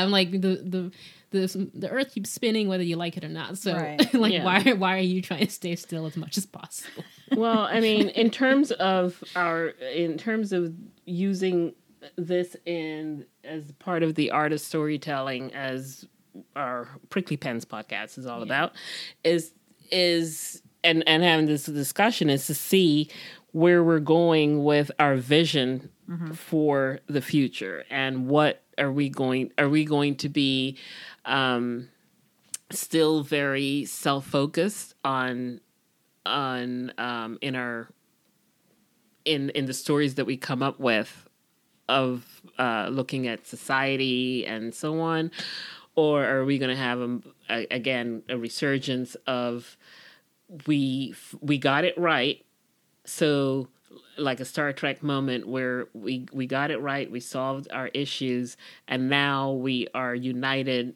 on Planet X, saving the day from those bad aliens, or is it now that we see pictures of the Hubble telescope, is that going to kind of generate more creative ways of what if we could land on that orange spot in the sky or whatever. It's like the movie oh my gosh, I just Battle LA. It's like it was one of those alien invasion movies that came out in 2007 around it felt like a game. Yeah, it came out like game. Around Transformers era, like that kind of era of style. And in the movie, it's modern day. It's like modern day. I think by this point, we're still basically in Iraq or Afghanistan. So it's like that kind of late Bush era. And so it's like these military guys who are in California who are about to go station somewhere. One of them's about to get engaged. It's like normal life of military guys who are about to go on a tour. And then there's an alien invasion.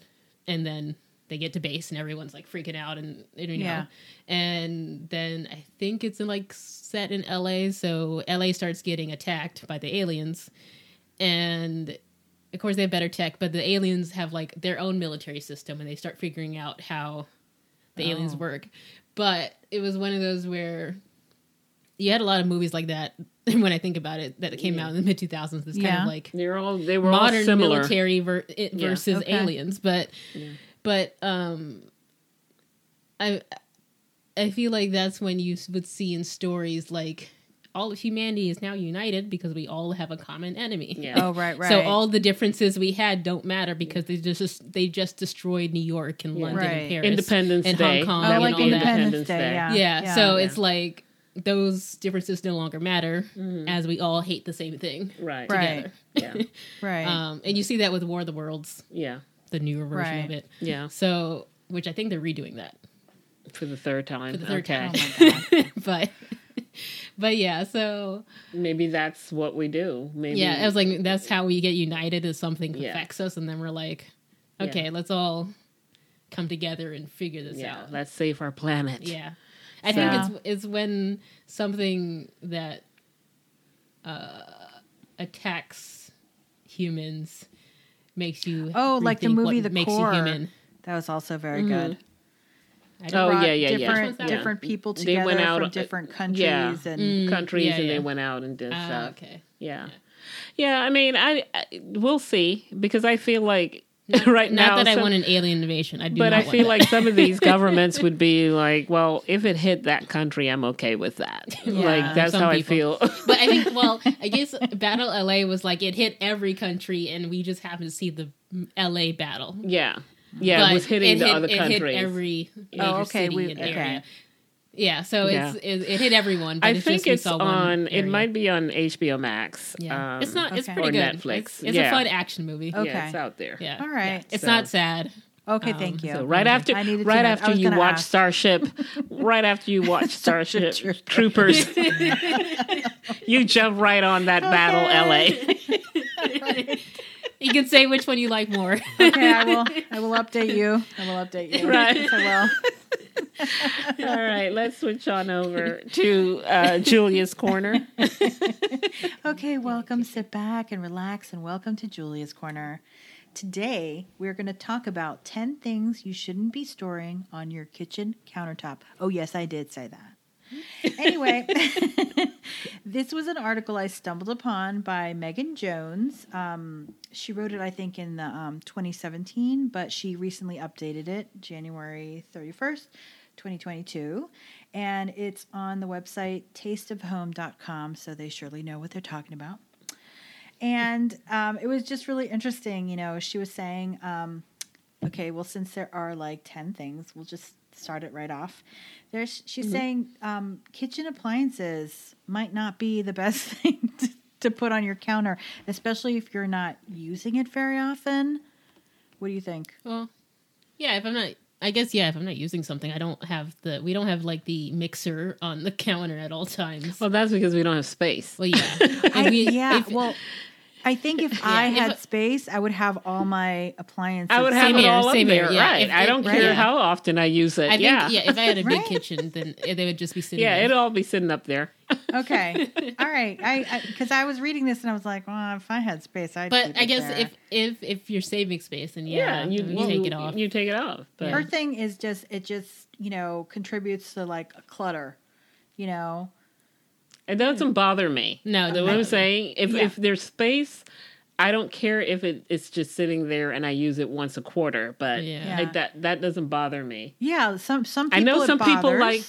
Right, some people they like like all counter space is just not there. Like they don't want any knickknacks or anything there. And that's okay. That's not my kitchen.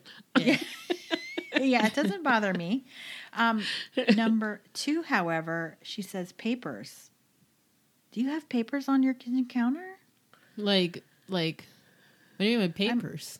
She's mail? just like mail, newspapers, magazines. I have mail. I have mail that hasn't made it over to the table so I can shred it, but but that's at the end of the counter where I wouldn't use that anyway. Yeah. Oh, so you do? Because I never put because it's on the way to the dining room table. I got it. We have. You know what I'm saying? We have almost a basket that's almost like the mail basket. Yeah, it's on the way. Yeah. So that's why. It's on the edge there, but I don't use the edge. Yeah, we don't use the edge of the... But it's all like junk mail and stuff. Yeah. So I have to shred it. Yeah. So it's like a holding place. It's a holding place. I like that. I like that. Number 3, serveware, which I thought was very funny. Like, as if all of us have fancy china. No. I was like, sir, what's serveware? What is that? I had to look it up, too. I was like, what is that? And it showed a little picture of a little teapot and everything. Oh, yeah, no. Yeah. I mean, it's, I guess she's... I have the flour, sugar, what is it? Flour, sugar, paprika, tea. Yeah. Number 4, canisters. Thing. Canisters? Yeah, we have canisters. Number 4 is canisters. They're like... Yeah. You know, because they're clunky and chunky usually to store your sugar flour. You might not want them on your counter. But I'm like... I think they're adorable. I like them. It's a homey feel. It feels like a house. Right. I'm not into the what do you call it? There's a word. This austere kitchen. Yeah. Look. Like she minimalism. does say no. It's like a preference. You know, because sometimes it could be very decorative and like add. But sometimes they're like in the way because they're too chunky. But I mean, if you have space, I would think... But where they are, I wouldn't be using that space anyway. You know what I'm saying? Because they're like tucked in the back in a corner next to the microwave that's on the counter. Right. And so I wouldn't be cutting up things in that spot. Yeah. Anyway. Yeah. Right. So they're near the coffee machine as well because the sugar is. Right. You add that to your coffee. Yeah, the Keurig is on one side and the microwave is on the other side. And all the stuff is in the middle. You guys feel very strongly about this, and I am glad you're speaking up now. I can't wait to see what you feel about number 5. I'm just kidding. Well, number 5 is spices. Some people feel the need to leave them out on the counter, just, you know... I mean, now, I have easy reach, right? I guess it's in my cupboard. It is in my cupboard, but the cupboard is near above the stove, near the stove. So when you're cooking, you pull it out the cupboard, right? And you put it on the stuff, put it back in the cupboard, right? But my mom used to have a rack nearby, right? And she would have those McCormick. Like 800 spices of McCormick's. Mix and match sizes. Oh, my mom had them all too. Oh, it's awful. Yeah. But she was actually saying that it degrades spices to have them out in the light and near heat sources. So it can degrade the flavors of the spices if you keep them out. I have heard that, but the thing is I use them so much and so quickly that they're not degrading. It's very like, I guess I don't buy spices that I use once. Right. Yeah. I never bought spices just for the sake of buying the spice. It was like I want this particular flavor, so I'm going to get this particular thing, and then I use it a ton. Yeah. So it was very rare that I had a random spice. Because I mean, let's say some recipes might call for some kind of chopped parsley or something, and not fresh one. And so, I bought it. But sometimes I would use it in other. But if I don't use it, it sits in the back of the cupboard. Yeah. Yes. So, and then one day I will throw it in the trash. But well, sometimes I would try to use it in other things to see use up. Oh, you would experiment. Yeah. See, I'm not a cook, so I can't really relate to this question. No, there's a whole lot of stuff in the back of the thing that I'm not putting in our foods. Yeah, I know. No, I'm saying at least when I was in England, I'd buy something. Oh, right. Then I was like, I have extra, and I was like, well, I'll just put it in like the next thing I make. Because I don't, like dill or certain thyme. I'm not putting that in my food unless it's a specific unless recipe. It calls for it. Yes.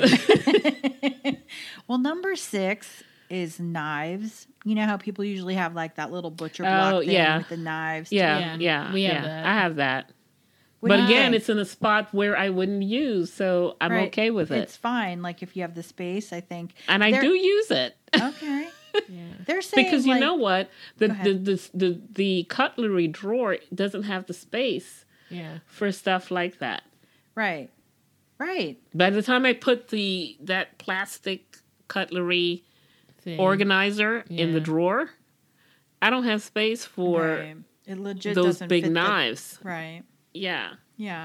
They're saying something about, or she was commenting about like the safety issue of it, but I would think it would be easier to reach or get from a drawer Yeah. For a kid to be, I mean, and also, I never, as a kid, went up and grabbed the knives. Nobody grabbed the knives. Nobody was having that urge. No. Yeah, I never had an urge to agree. grab the knives like that. No. Yeah. No, neither did I. That's a different That's a whole different topic for a on. different podcast. Number 7.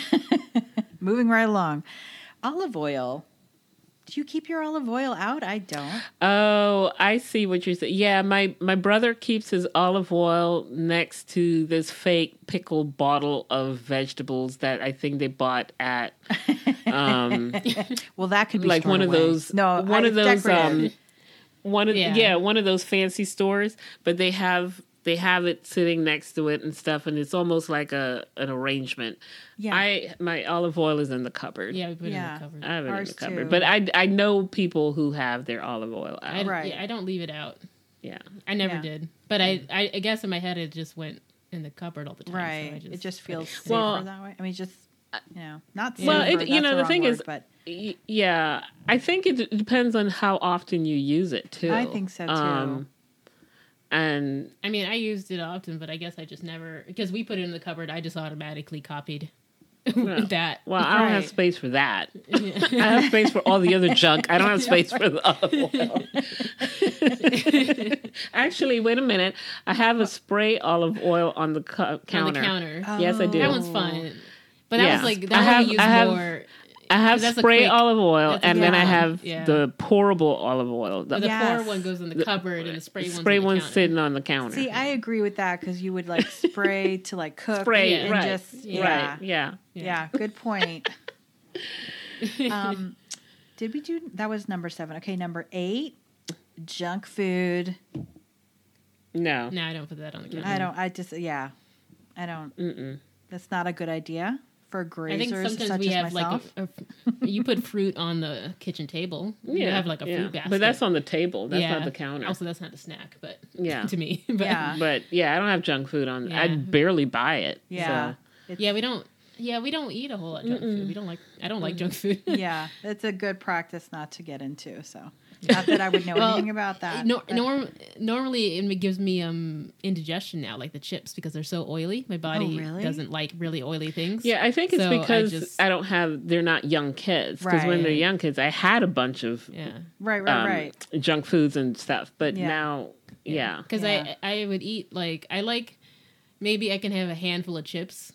But then after that, I'm pretty much good for another month. Like, my body's like, we got it. That's enough. I envy you. I just, wow, really? Oh my God. It's like that, the Lay's commercial. You can't just eat one. Yeah, you can eat. Yeah.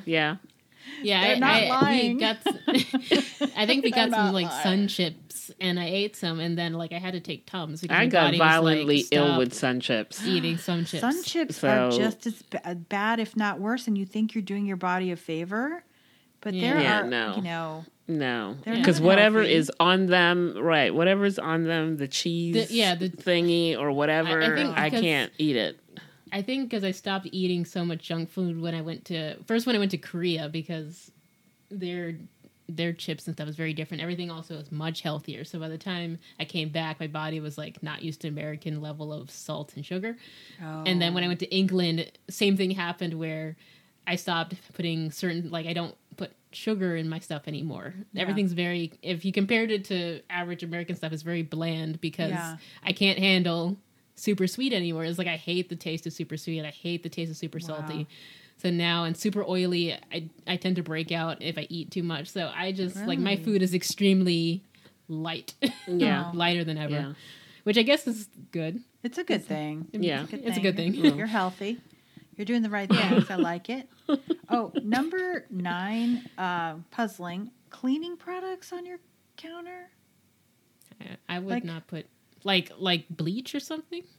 Or dish soap, disinfectant. I have it. Yeah, I have that. I have the dishwashing liquid on the side. I have a hand soap.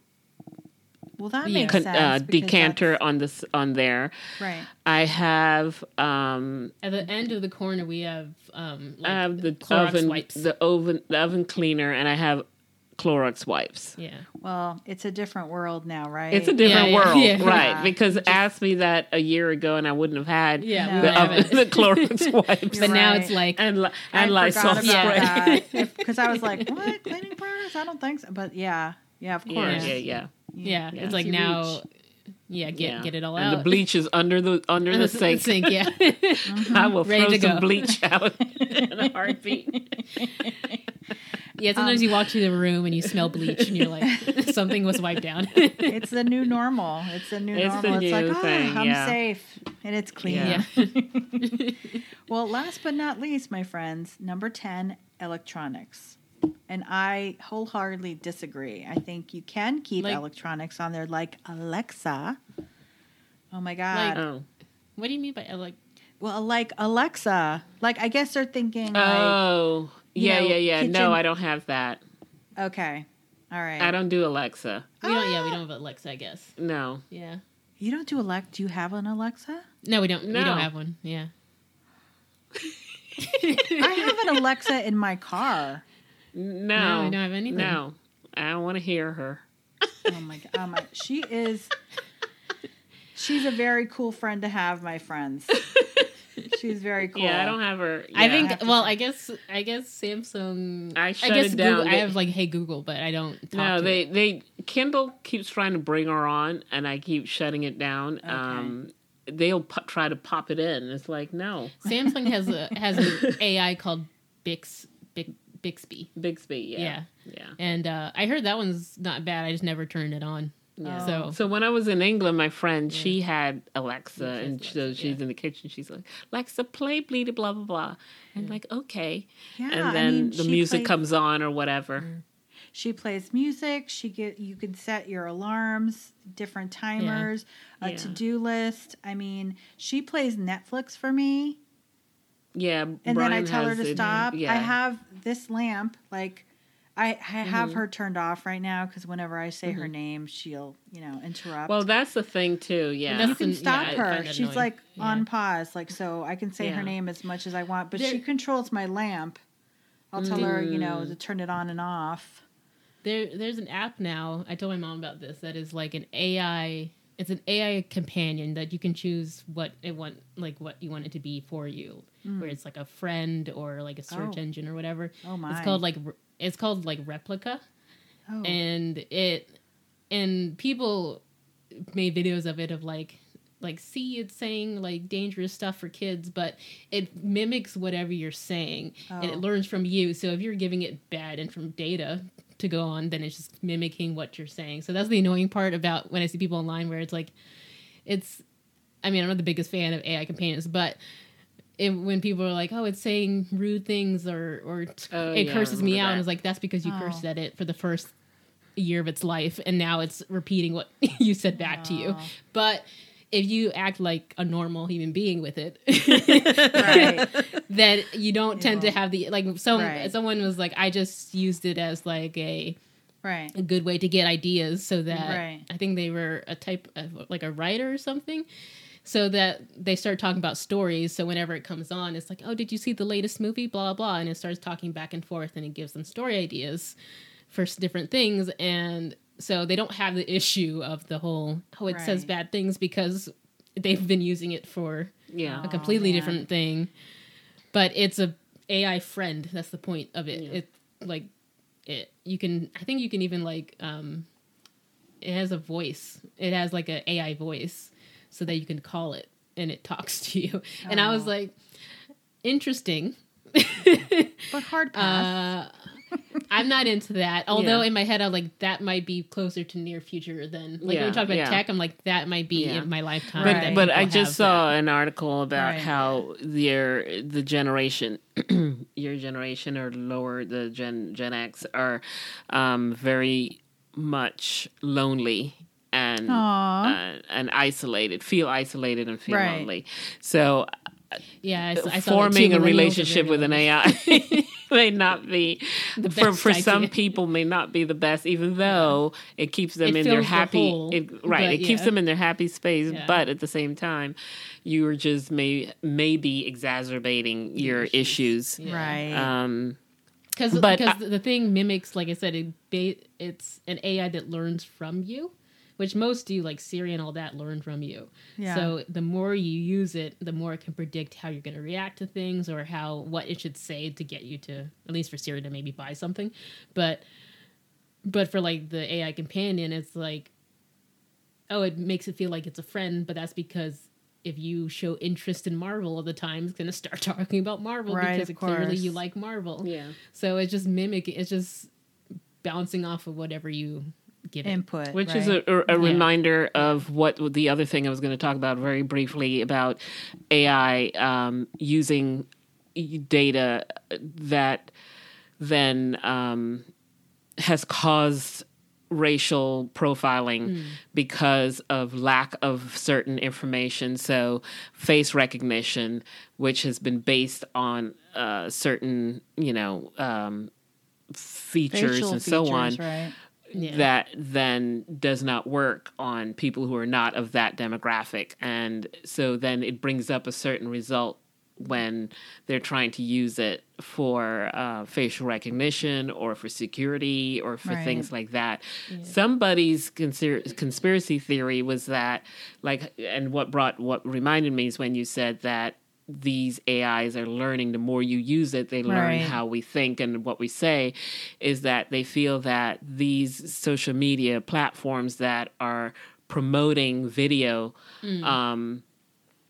as part of a way to get the better reach, to, the more videos you put up, the bigger your reach is, and they'll help you get to that reach, is that the data is then collected because you have a bigger pool of people whose features are now collected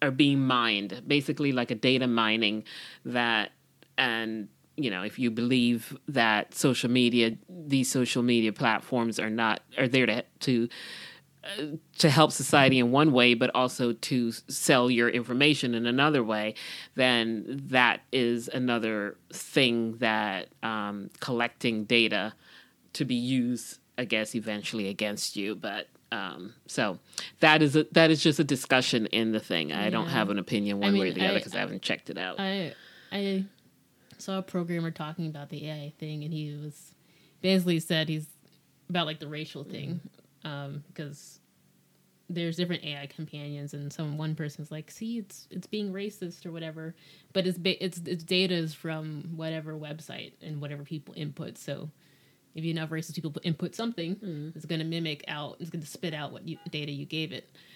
But yeah, he was like, there's no such thing as a he was like, no such thing as a racist AI. He's like, the person who made it's racist. That's the issue. Right. It's user error. The data, again. the data. He's like, they're a sponge. Yeah. And they just get all the info that you tell them to get, and then they regurgitate it in some fashion or way that seems like it's a real person or realistic. But if you're giving it a bunch of hate, it's going to spill out a bunch of hate. Yeah. If you do something that's benign, it's going to do something benign. Yeah. They don't learn. The whole learning thing is not like a human. They don't learn like we do. Right. They're not extrapolating that in that way. Context or anything. Yeah. It's like. So people need to be mindful, right? Yeah, like what are you giving it? Yeah, that's what you're going to get. Right. Right. Yeah. So when you said the electronics on the counter, it made me think about back in the day, growing up, my aunt and even my parents had radios on their counter. So they would listen to, they used to have soap operas on the radio. Ooh. So it was like radio stories, like the BBC. You had these plays or whatever, and they War of the Worlds. That was a radio. And so while they're cooking or whatever, a certain time of the day, you had stories that would come on. And I remember my aunt at lunchtime, she'd cook, make lunch, and then sit and listen. But that was on the counter. I don't have the radio thing on the counter. But you do your book. Yes, I do bring my audiobook and prop it on the counter, the Kindle. Oh. See, I do bring the Kindle, computers, and then phones, that type of thing. Yeah, My phone is usually in my pocket, so I don't. But I cook in silence. I tend to be like thinking. Oh, really? Cook in silence. Yeah. We used Sometimes to have I do, a but radio I listen growing up and put it up on the fridge, but they would play music. Right. And whatever. Yeah. Same idea. Yeah. I guess now I just go to like Spotify and start. But then when I leave the kitchen, I'm taking the Kindle with me. Oh, you're taking it with you. Or I'm I think that's I'm taking the computer with me. Yeah. So it's not a... It's just you brought it into the kitchen. and then I take it out. I don't have it propped up there, but But I do remember this, or the TV. Like my mom used to have this small little, portable TV, and she would have it was black and white, and it would be on back in the day, and she'd have it on the refrigerator because, of course, the antenna you're trying to get a clear signal. It's funny because our TV in the dining room had an antenna, and I remember messing with it to get a good signal because I remember it would always go out during the storm or something, and we would, the rabbit ears. My brother and I would be like playing with it, like trying to get, and like we think, is it we got it, sit down, and then you sit down, you're like, you back away slowly, like okay, but so I think I can see people having something there if they're in the kitchen a lot. Would you get an AI companion, Julia? Would you get an AI friend? She's already got Alexa. Well, she's not your friend, though. She's like your assistant. I don't know. Julia did not say. Well, I turned her off. So. She can still hear you, I think. I mean, I have my little video thing covered because, it has that option, so I have it closed all the time. And I do turn her off, like, when I'm working and stuff like that. So she doesn't interrupt me. But I wouldn't call her a companion or a friend. But I guess would you get, like, if someone was like on your phone, you can get an app that has an AI friend that you could just talk to. Would you get? No, because I would know it was me. Same here. I mean? Like that's the only. Same right. here. You're just copying me. You're just. I know how awesome you're talking to Julia. I don't need to. I talk to myself all the time already, so I don't need that. Yeah. So that was number 10, and she actually did write it originally in 2019, and just now, updated it. So it's all good. But it'll be interesting to see in our habits as as we've grown to in the next 5 or 10 years, what our kitchens will look like. Because when we watch House Hunters International, and we see houses in different cultures and some house that is, this came from 50 years ago, 100 years ago, even the setup of a kitchen might be slightly different. And what was the focus of the kitchen has slightly changed, but not a heck of a lot. Right. We have a lot more appliances, so counter space is just a commodity. Right. So now, counter space is a huge deal when somebody's looking at a house because they're thinking about all the appliances. Like a coffee machine, a microwave, probably blender. A mixer, a blender, right? Maybe now an air fryer or some type of toaster oven, like that type of thing, right? Yeah. Well, my sister, one of my sisters, just got her kitchen redone, and she has a microwave that pops out of her island like a drawer. Oh, and you put stuff in, and then you close it. You close it in. Okay. And it's a microwave. I saw that. It was like, what? I saw a refrigerator like that on the House Hunters. They pulled out a drawer, and it was a refrigerator. And it's like, so like how you would see a stack of drawers as a cabinet. Way. Oh. It was the whole thing is a fridge, but it's like different drawers you're pulling out. That's cool. So it wasn't kinda cool. But that means it was not the size of a big fridge. No. Oh, right. It's the size of from the counter to the floor. Yeah, it's a mini fridge. Yeah. That's an interesting. But it was an interesting way, and I was just like, I'm not sure if cute and functional are two things, right? If they had done like a ceiling to floor full fridge, then I might be more on board. But the fact that it's a mini fridge, that would be a little annoying. That was the whole thing. I was like, it's cute, but how functional is it for I'm looking at my refrigerator now and trying to imagine cramming that into Right. 3 drawers or 4 is like, it's like, no. Yeah. You know, and again, with America, we don't tend to shop every 3 days or every 2 days. We bulk buy. You know, we bulk buy to avoid that. So. Right. But that is a wonderful 10 things, Julia. Yeah, I really like that. Yeah. It's So, good discussion. yeah. Good discussion. Yep. Yeah. And on that note, we'll end here with prickly pens. And, Julia, what do we do? Stay prickly. Bye. Okay, bye.